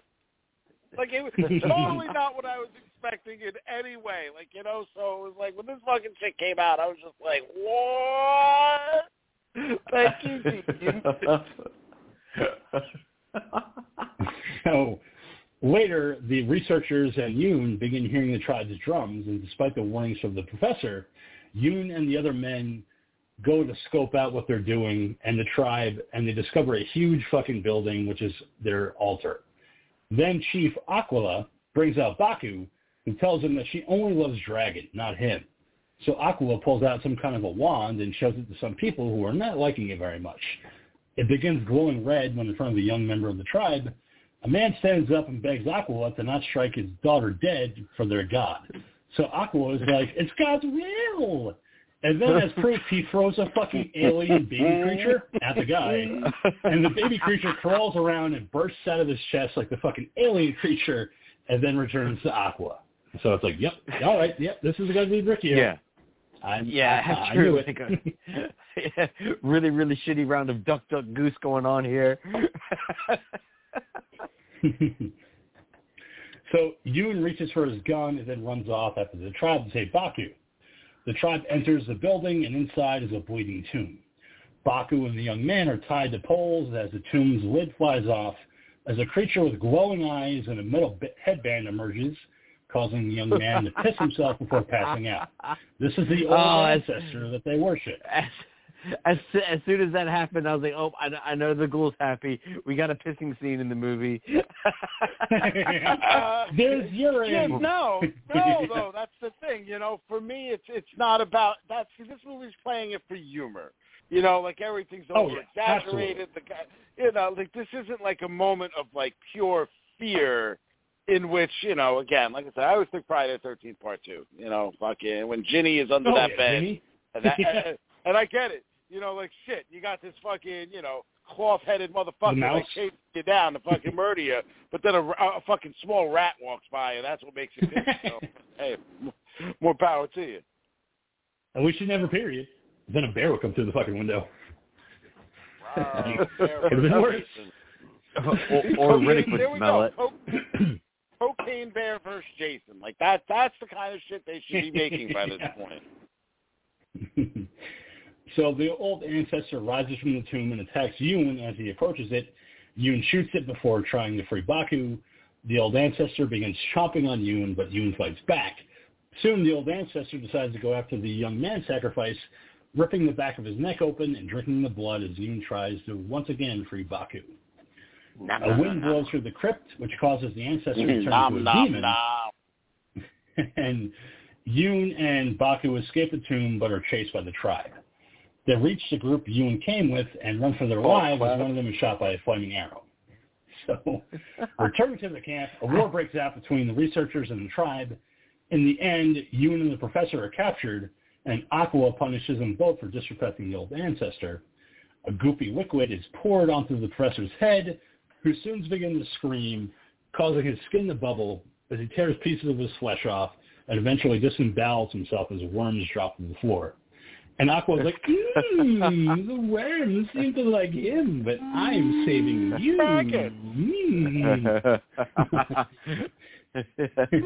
Maggots, Michael. I won't.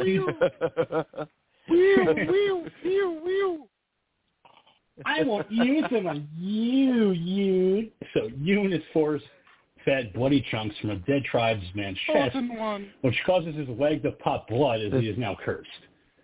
And that's when he uses a monocle that fell to the floor after the professor died and escaped his confines as once again blood pops out from his leg.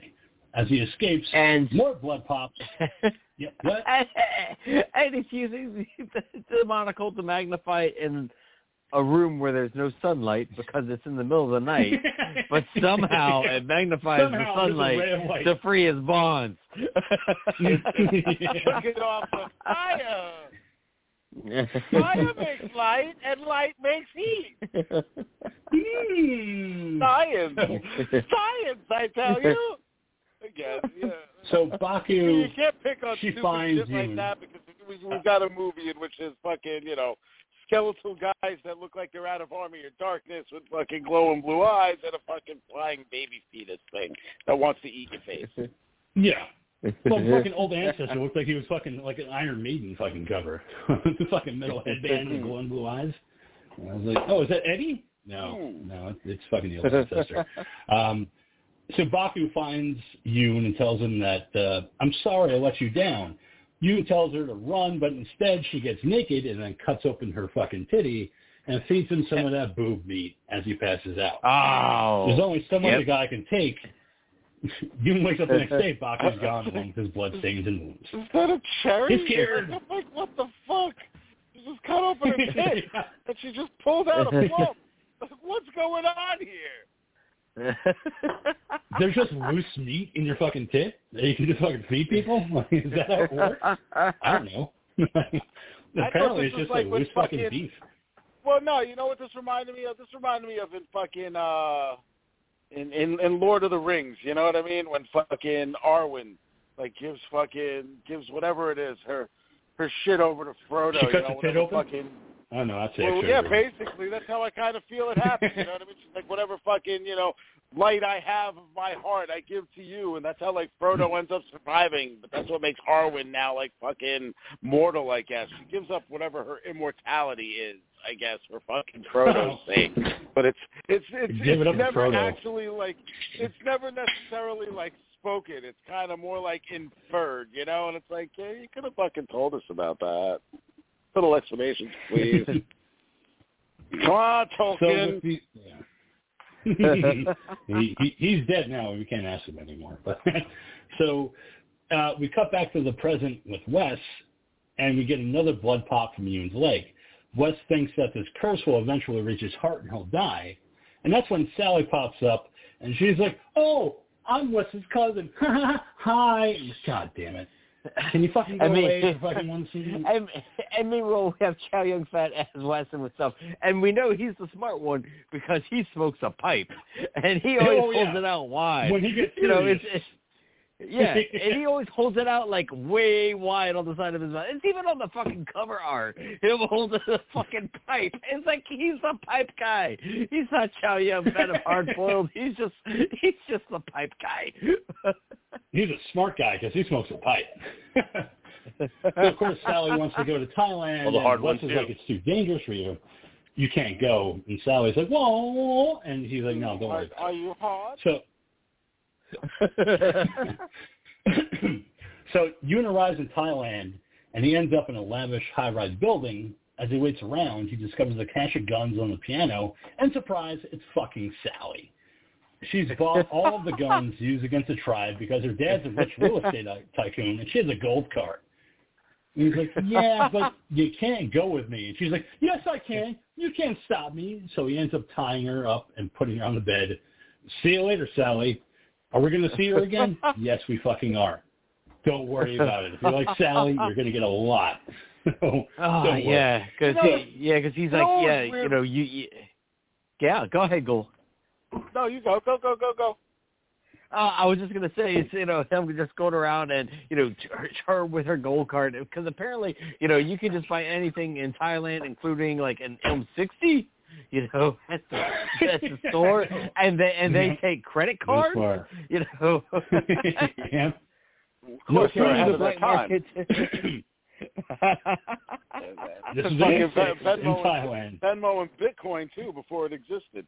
Sally character, we get the line from Chow Yun-fat that she's a brat or whatever, so she's spoiled.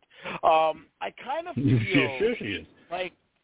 Like the actress is trying to play her as way younger than the actress is, maybe. I don't know. I feel like this character should be a little kid. The way she's acting and the performance that's given. But then, again, she's a grown woman who's also a reporter and all this other stuff. So it was kind of confusing. But I guess, again, in the long run, we're talking about a movie that has a flying fucking fetus that wants to show off your face. So who cares? I mean, I will give my 2 seconds of thought on that. It's because I think you're right, Ghoul, that Sally is supposed to be a lot younger, like a kid. She reminded me, if she wasn't so old as an actress, it's kind of like Short Round from Temple of Doom. You have this fucking kid that constantly wants to follow fucking Indiana Jones around, like, "No, I'm your partner, Dr. Jones." That's her character in this movie. She just reminded me of Short Round so much. Jones, doll. And if it had been a kid, I would have been like, you know what, I get it a lot more than Sally, because she definitely played it like a child. Constantly wanting to go with him, and he's like, "You can't. It's too dangerous." And, "Oh, come on. I could do it." So definitely, I think they were kind of trying to channel Indiana Jones and that relationship. Because this was 86. When did Temple of Doom come out? Is it 85? 86 in there? No. Come later. 80, yeah, 84, 85, 85 maybe? Yeah, I guess that makes sense. It came out before this. I know that. Yeah. So it kind of makes sense that the left tunnel. Is he the left tunnel? Yeah. So Ewan arrives in an old church and finds Dragon inside waiting for him. But then quickly, Kung Fu fight! As soon as he arrives at the church, Kung Fu fight breaks down. Everybody shows up at the church. And during the fight, there's another blood pop for Ewan, and then the fight immediately ends, so Ewan, Dragon, and Sally decide to drive where the tribe lives. Dragon finds out that night that all the children are gone. Temple of Doom? And they were taken by Aquila and forced into slavery. So there's also some kind of flying demon spell, and Dragon is tasked to go with some men and find them. But, of course, Sally wants to go, too. So as they travel through the jungle, they come across some traps that kill a lot of the men, causing the others to run, leaving Yoon and Dragon alone until Sally shows up to annoy them. Sally wants to take photos, but Yoon tells her to wait, which she argues against. And he's like, hey, you know what? I'm going to tell my cousin that you fucked me, that you molested me. And he's like, wait, that never happened. She's like, well, who's he going to believe? I'm like, oh, okay, now I don't like you anymore, Sally. Like, you were annoying, but now I fucking hate you. What's pull funny that is card. she's like, well, with your reputation, nobody will believe me anyway. So, like, she already knows that nobody's going to believe that he did it. But, like, she, like, throws it out there, and then she's just, like, all fucking huffy-puffy about it. And then he threatens to fucking spank her. If you don't leave, I'm going to put you over my knee and spank you. And she's like, I might like it. And he's like, what? I might like watching it. Throughout this exchange, Sally is grabbed and dragged away. Dragon tells Yoon that the children have been put in cages and that need to save Baku first. So first Baku, then the kids. Priorities, man. I got to get my pussy back. It's been too long. I'm horny and I need to go. So you gonna give up a whap like that over some kids? Nope, going for the girl first. Always. That's just me. I am not the guy you want in your rescue team because I'm rescuing the girl first. Everybody else comes second. Nope, we don't want him. Does it all for the nookie. The nookie. You can take your cookie. Absolutely right, Fred. There's something right. So yeah, you want to do music or you want tits? I want tits. Yeah, like I'm sorry guys, but you know we have kids. Obviously, they're important to the community, but we have this busty fucking Japanese girl. I'm going after her first. Sorry guys. Kids can wait. They're in cages. Nothing's gonna happen to them. They're just hanging out. They're having fun, guys. They're not they going have crossword puzzles. They have like things to do. Baku has nothing to do, so I'm saving her first. Like, sorry. Like that's why Temple of Doom. I would have been like, Indy, go after the kids. I'll go after your girl. Come here. Come on, Billy. Let's get out of here. This place sucks anyway. So the men find Baku, but she doesn't want to show them what she looks like because half her face is covered. She's like, I'm ugly now. So Yoon tells her that he's on his fourth blood curse and running out of time.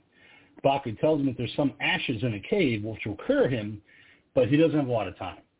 We cut to Sally, who's been grabbed by the tribe and brought to Aquila. Sally uses the flash on her camera to escape from the tribe and Aquila, and she just runs off.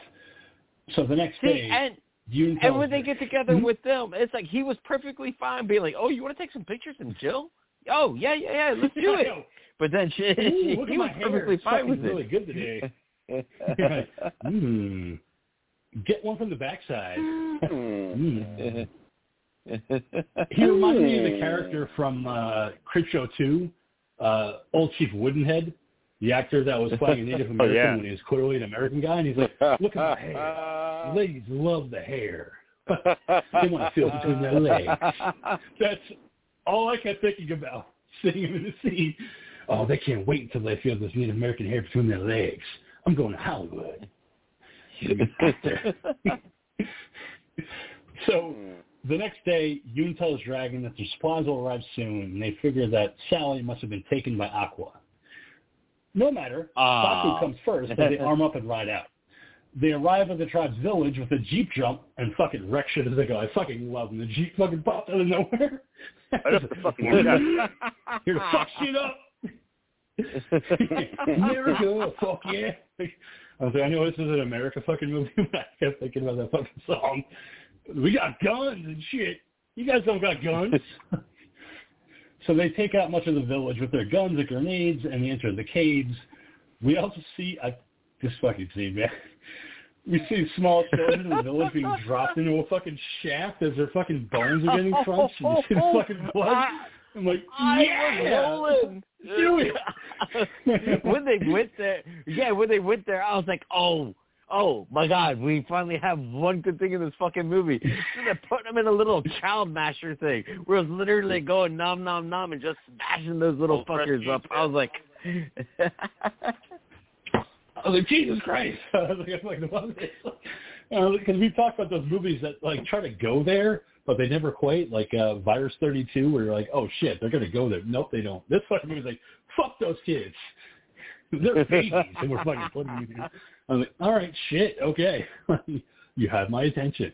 But that night, as Yoon tends to Sally, who's been passed out, she awakens in a possessed state and tries to kill him with a machete. She's gone berserk with incredible strength. And that's when Wes and his wife arrive, and Sally tries attacking him as a group of men descend upon her until she passes out. She's under a black spell.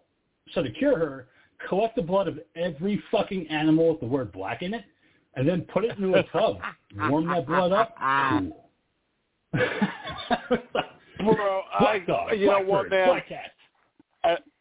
When he was going on and on and on with that, I was waiting for him to say, like, black man. Like, I was just waiting. I was waiting for the racist joke. Like, I would have fucking died. I probably would have fucking died at that point just with laughter. So you just see the one black guy go like, not me, master. Not me, sir. Not me, sir. Going to the big house. Nope.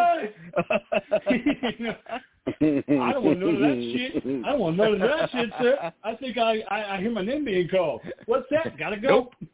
Nope. Nope.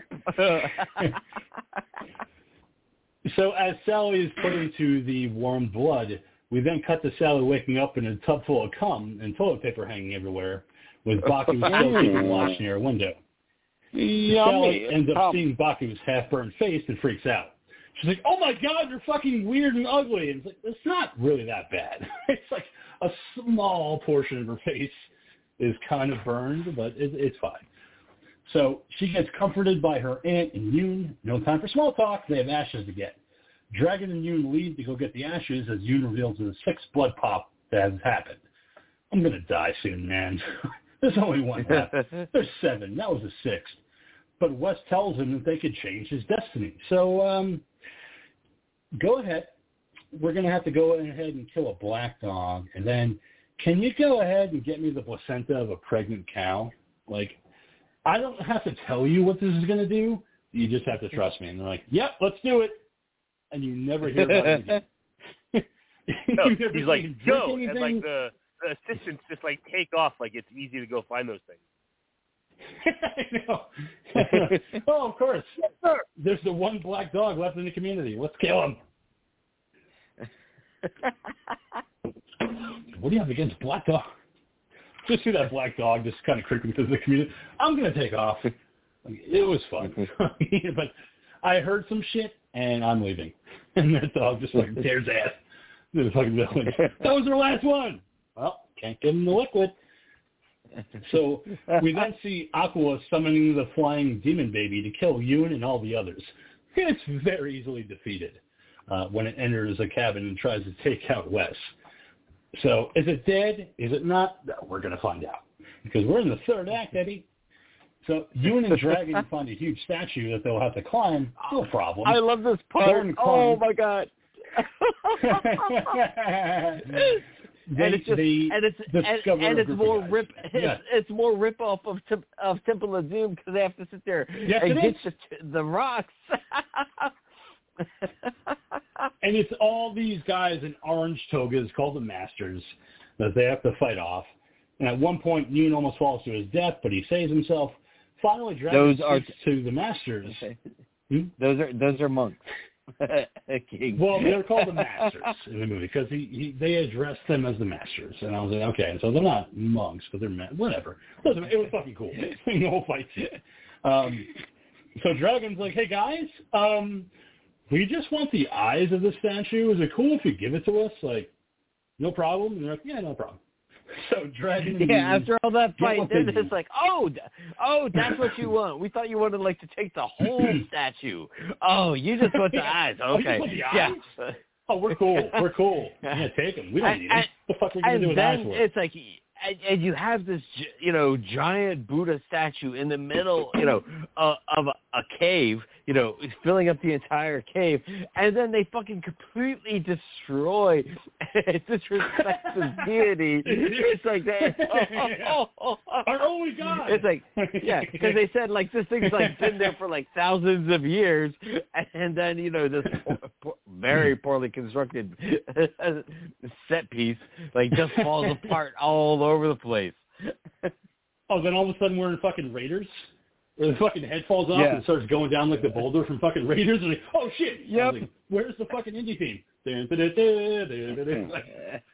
God damn it, this is fucking Indiana Jones shit. Throw me the idol. Throw me the whip. Throw me the idol. So once that ends, that scene, we get another blood pop, and Yoon, to hurry up, he has to swallow one of the eyes, which is glowing, and Dragon's like, you got to swallow it now, then the blood spell. He's like, oh, okay. Swallows it with no fucking question. I'm like, wait a second. It's like a rock. Like, am I going to die? I would have so many fucking questions. Like, shut the fuck up and eat it. I don't know. Like, it's Dragon, okay. It's one of the. You're not answering it's one the of the question. It's one of the Dragon Balls. It's okay. Yeah, see, I just would have a hard time. Like, I'm okay with dying. Like, I don't mind. Like, I've left a good life, but I don't want to eat this glowing fucking thing. You have to. I don't know. Fucking, he was like, is it gonna pass? Yeah, I don't want to have to shit this fucking thing out, man. Like, is it gonna digest? That's a fucking solid stone, man. So many fucking questions. Eat it, white boy. Okay. I don't like it. You have any salt? Make it go down a little easier? No. Eat it. And you American, I bet you want some ketchup too, don't you? Do you have any on you? No. Oh. It would be cooler if you did.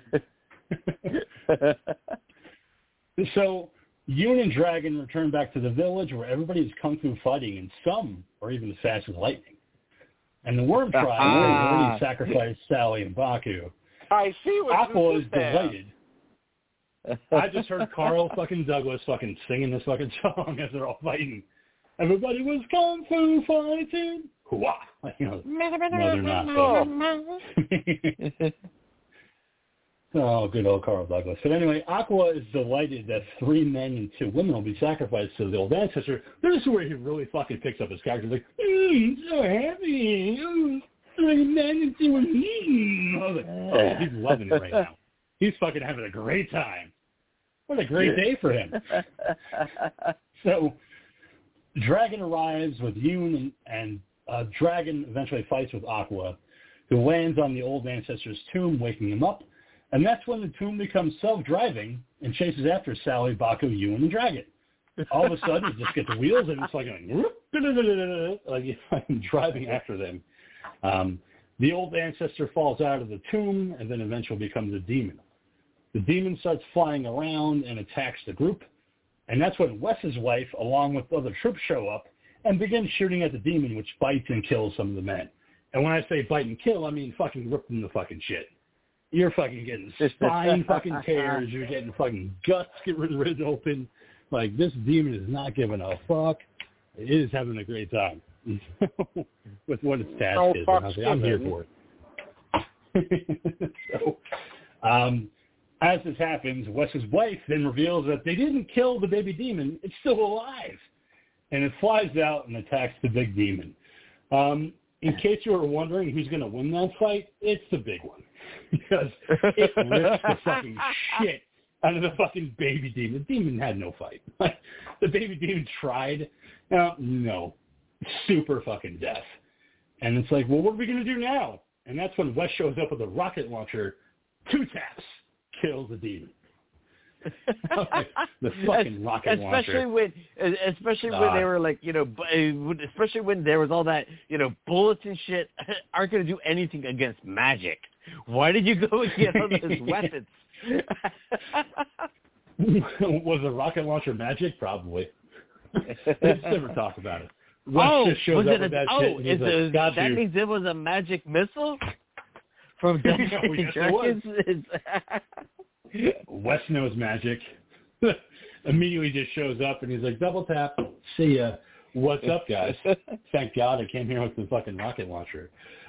Right. But by the way, wasn't there something about like sacred ash that they were talking about that we kind of lost track of during the movie? Yes, there sure was. Dragon was holding on to it the entire time. And he's like, oh, you mean this ash?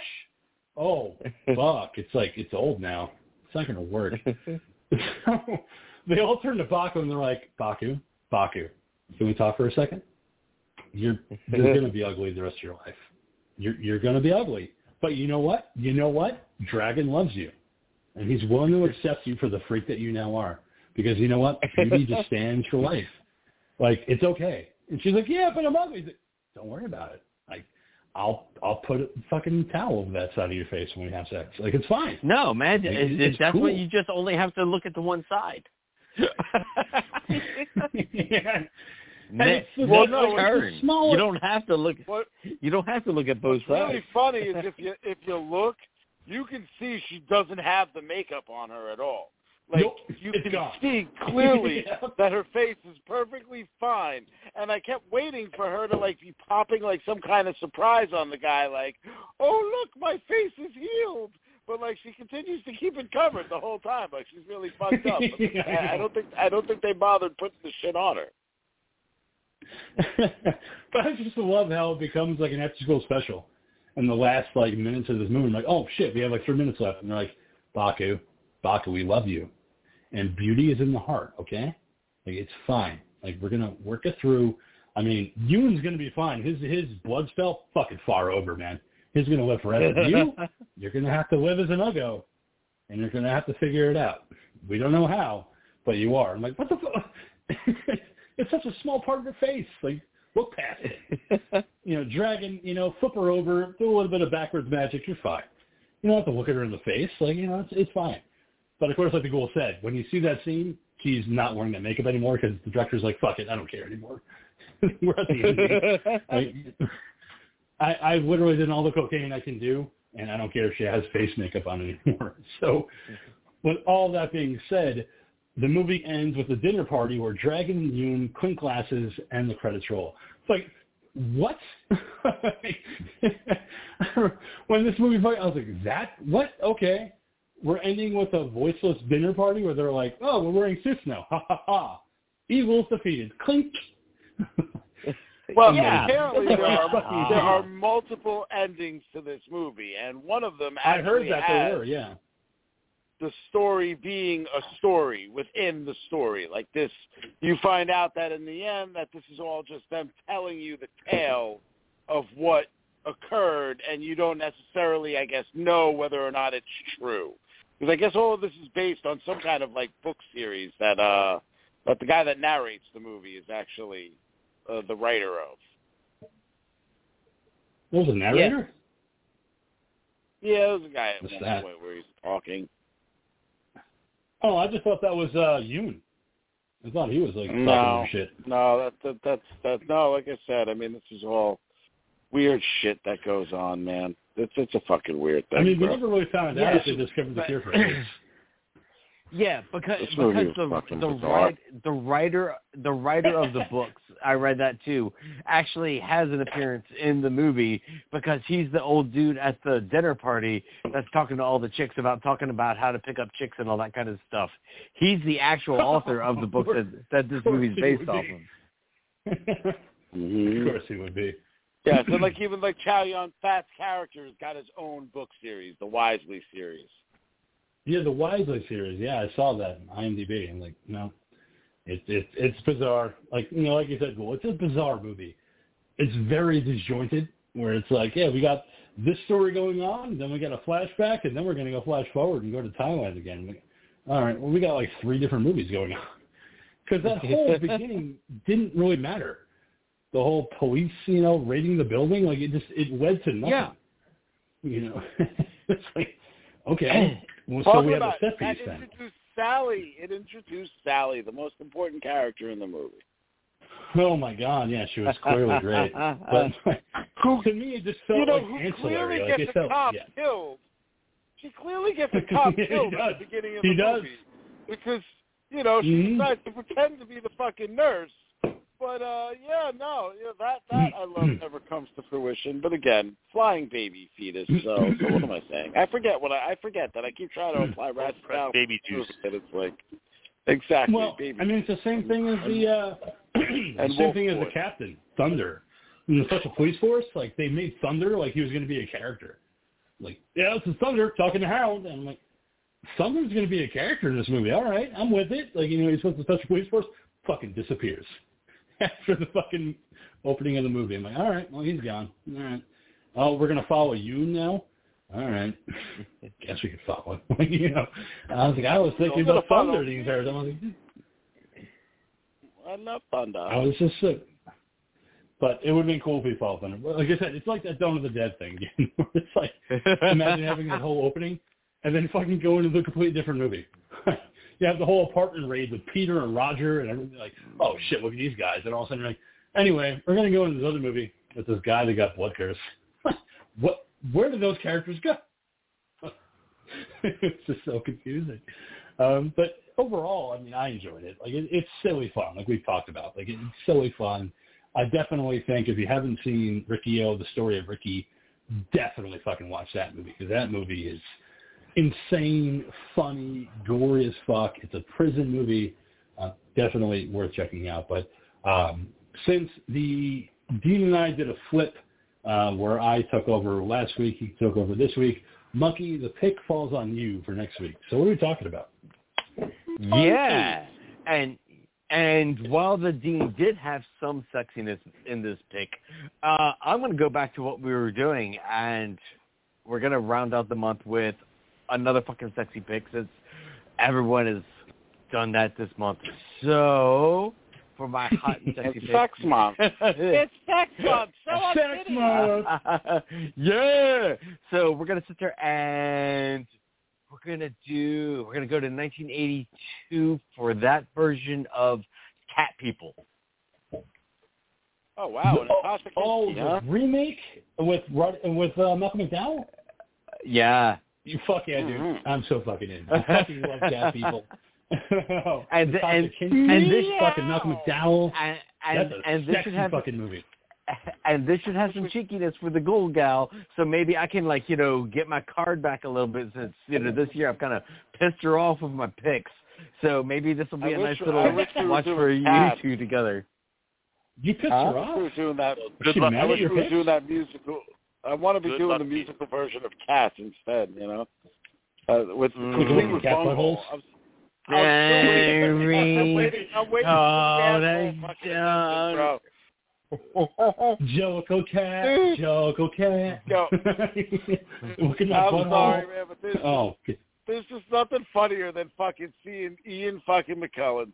Sir Ian McKellen, who's in so many great fucking movies, has portrayed such great, amazing characters, and just him looking so utterly pathetic and pitiful, and the look on his face of I can't believe I fucking signed up to do this one. And he's an actor. He typically doesn't give a shit. You can just kind of tell. This one was kind of man, I really fucked up on this, didn't I? Oh, everybody else. He knew what he was getting fucking into. He knew. Yeah, he's not afraid to take on projects. A cat. But, of course, now that with Cat People next we're talking about, now I have the David fucking Bowie song stuck in my head. Putting Out the Fire, Cat People. That's going to be stuck in my head now until next week. I fucking love that song, too. Again, Monkey, great pick. Very sexy, keeping it sexy for this one. Dean, thank you so much for your pick of the Seventh Curse. We'll see you back here next week for Cat People. Yes, my esteemed pleasure as always. It was fun, man. Glad you could be here. All right, Monkey, your pick is next week with Cat People. We'll see how hot we can get next week. Hoping for it. Thank you for listening to tonight's episode and letting me come in your ear. Aqua. Good night, everybody. All right. And Ghoul, why don't you go ahead and sign off?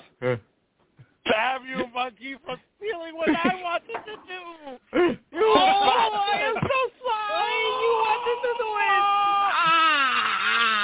Oh, motherfucker, you. So, anyway, everybody, stay scared. Good luck out there, okay? Be nice to people, okay? Like I said, yeah, stay exactly. Be nice. Be kind, everybody. Accept one another. As always, I'm your old pal, the King of Horror, Andy G. Thank you so much for listening to this episode of the show. Hail Satan, hail yourselves, hail Odorous. Keep America strong. Keep watching horror movies. And as always, we'll see you back here next week for the Monkeys film pick, Cat People. And like the ghoul had said, just be nice to each other. Accept one another, love one another, and be at peace. We'll see you back here next week. Fuck a titty. This is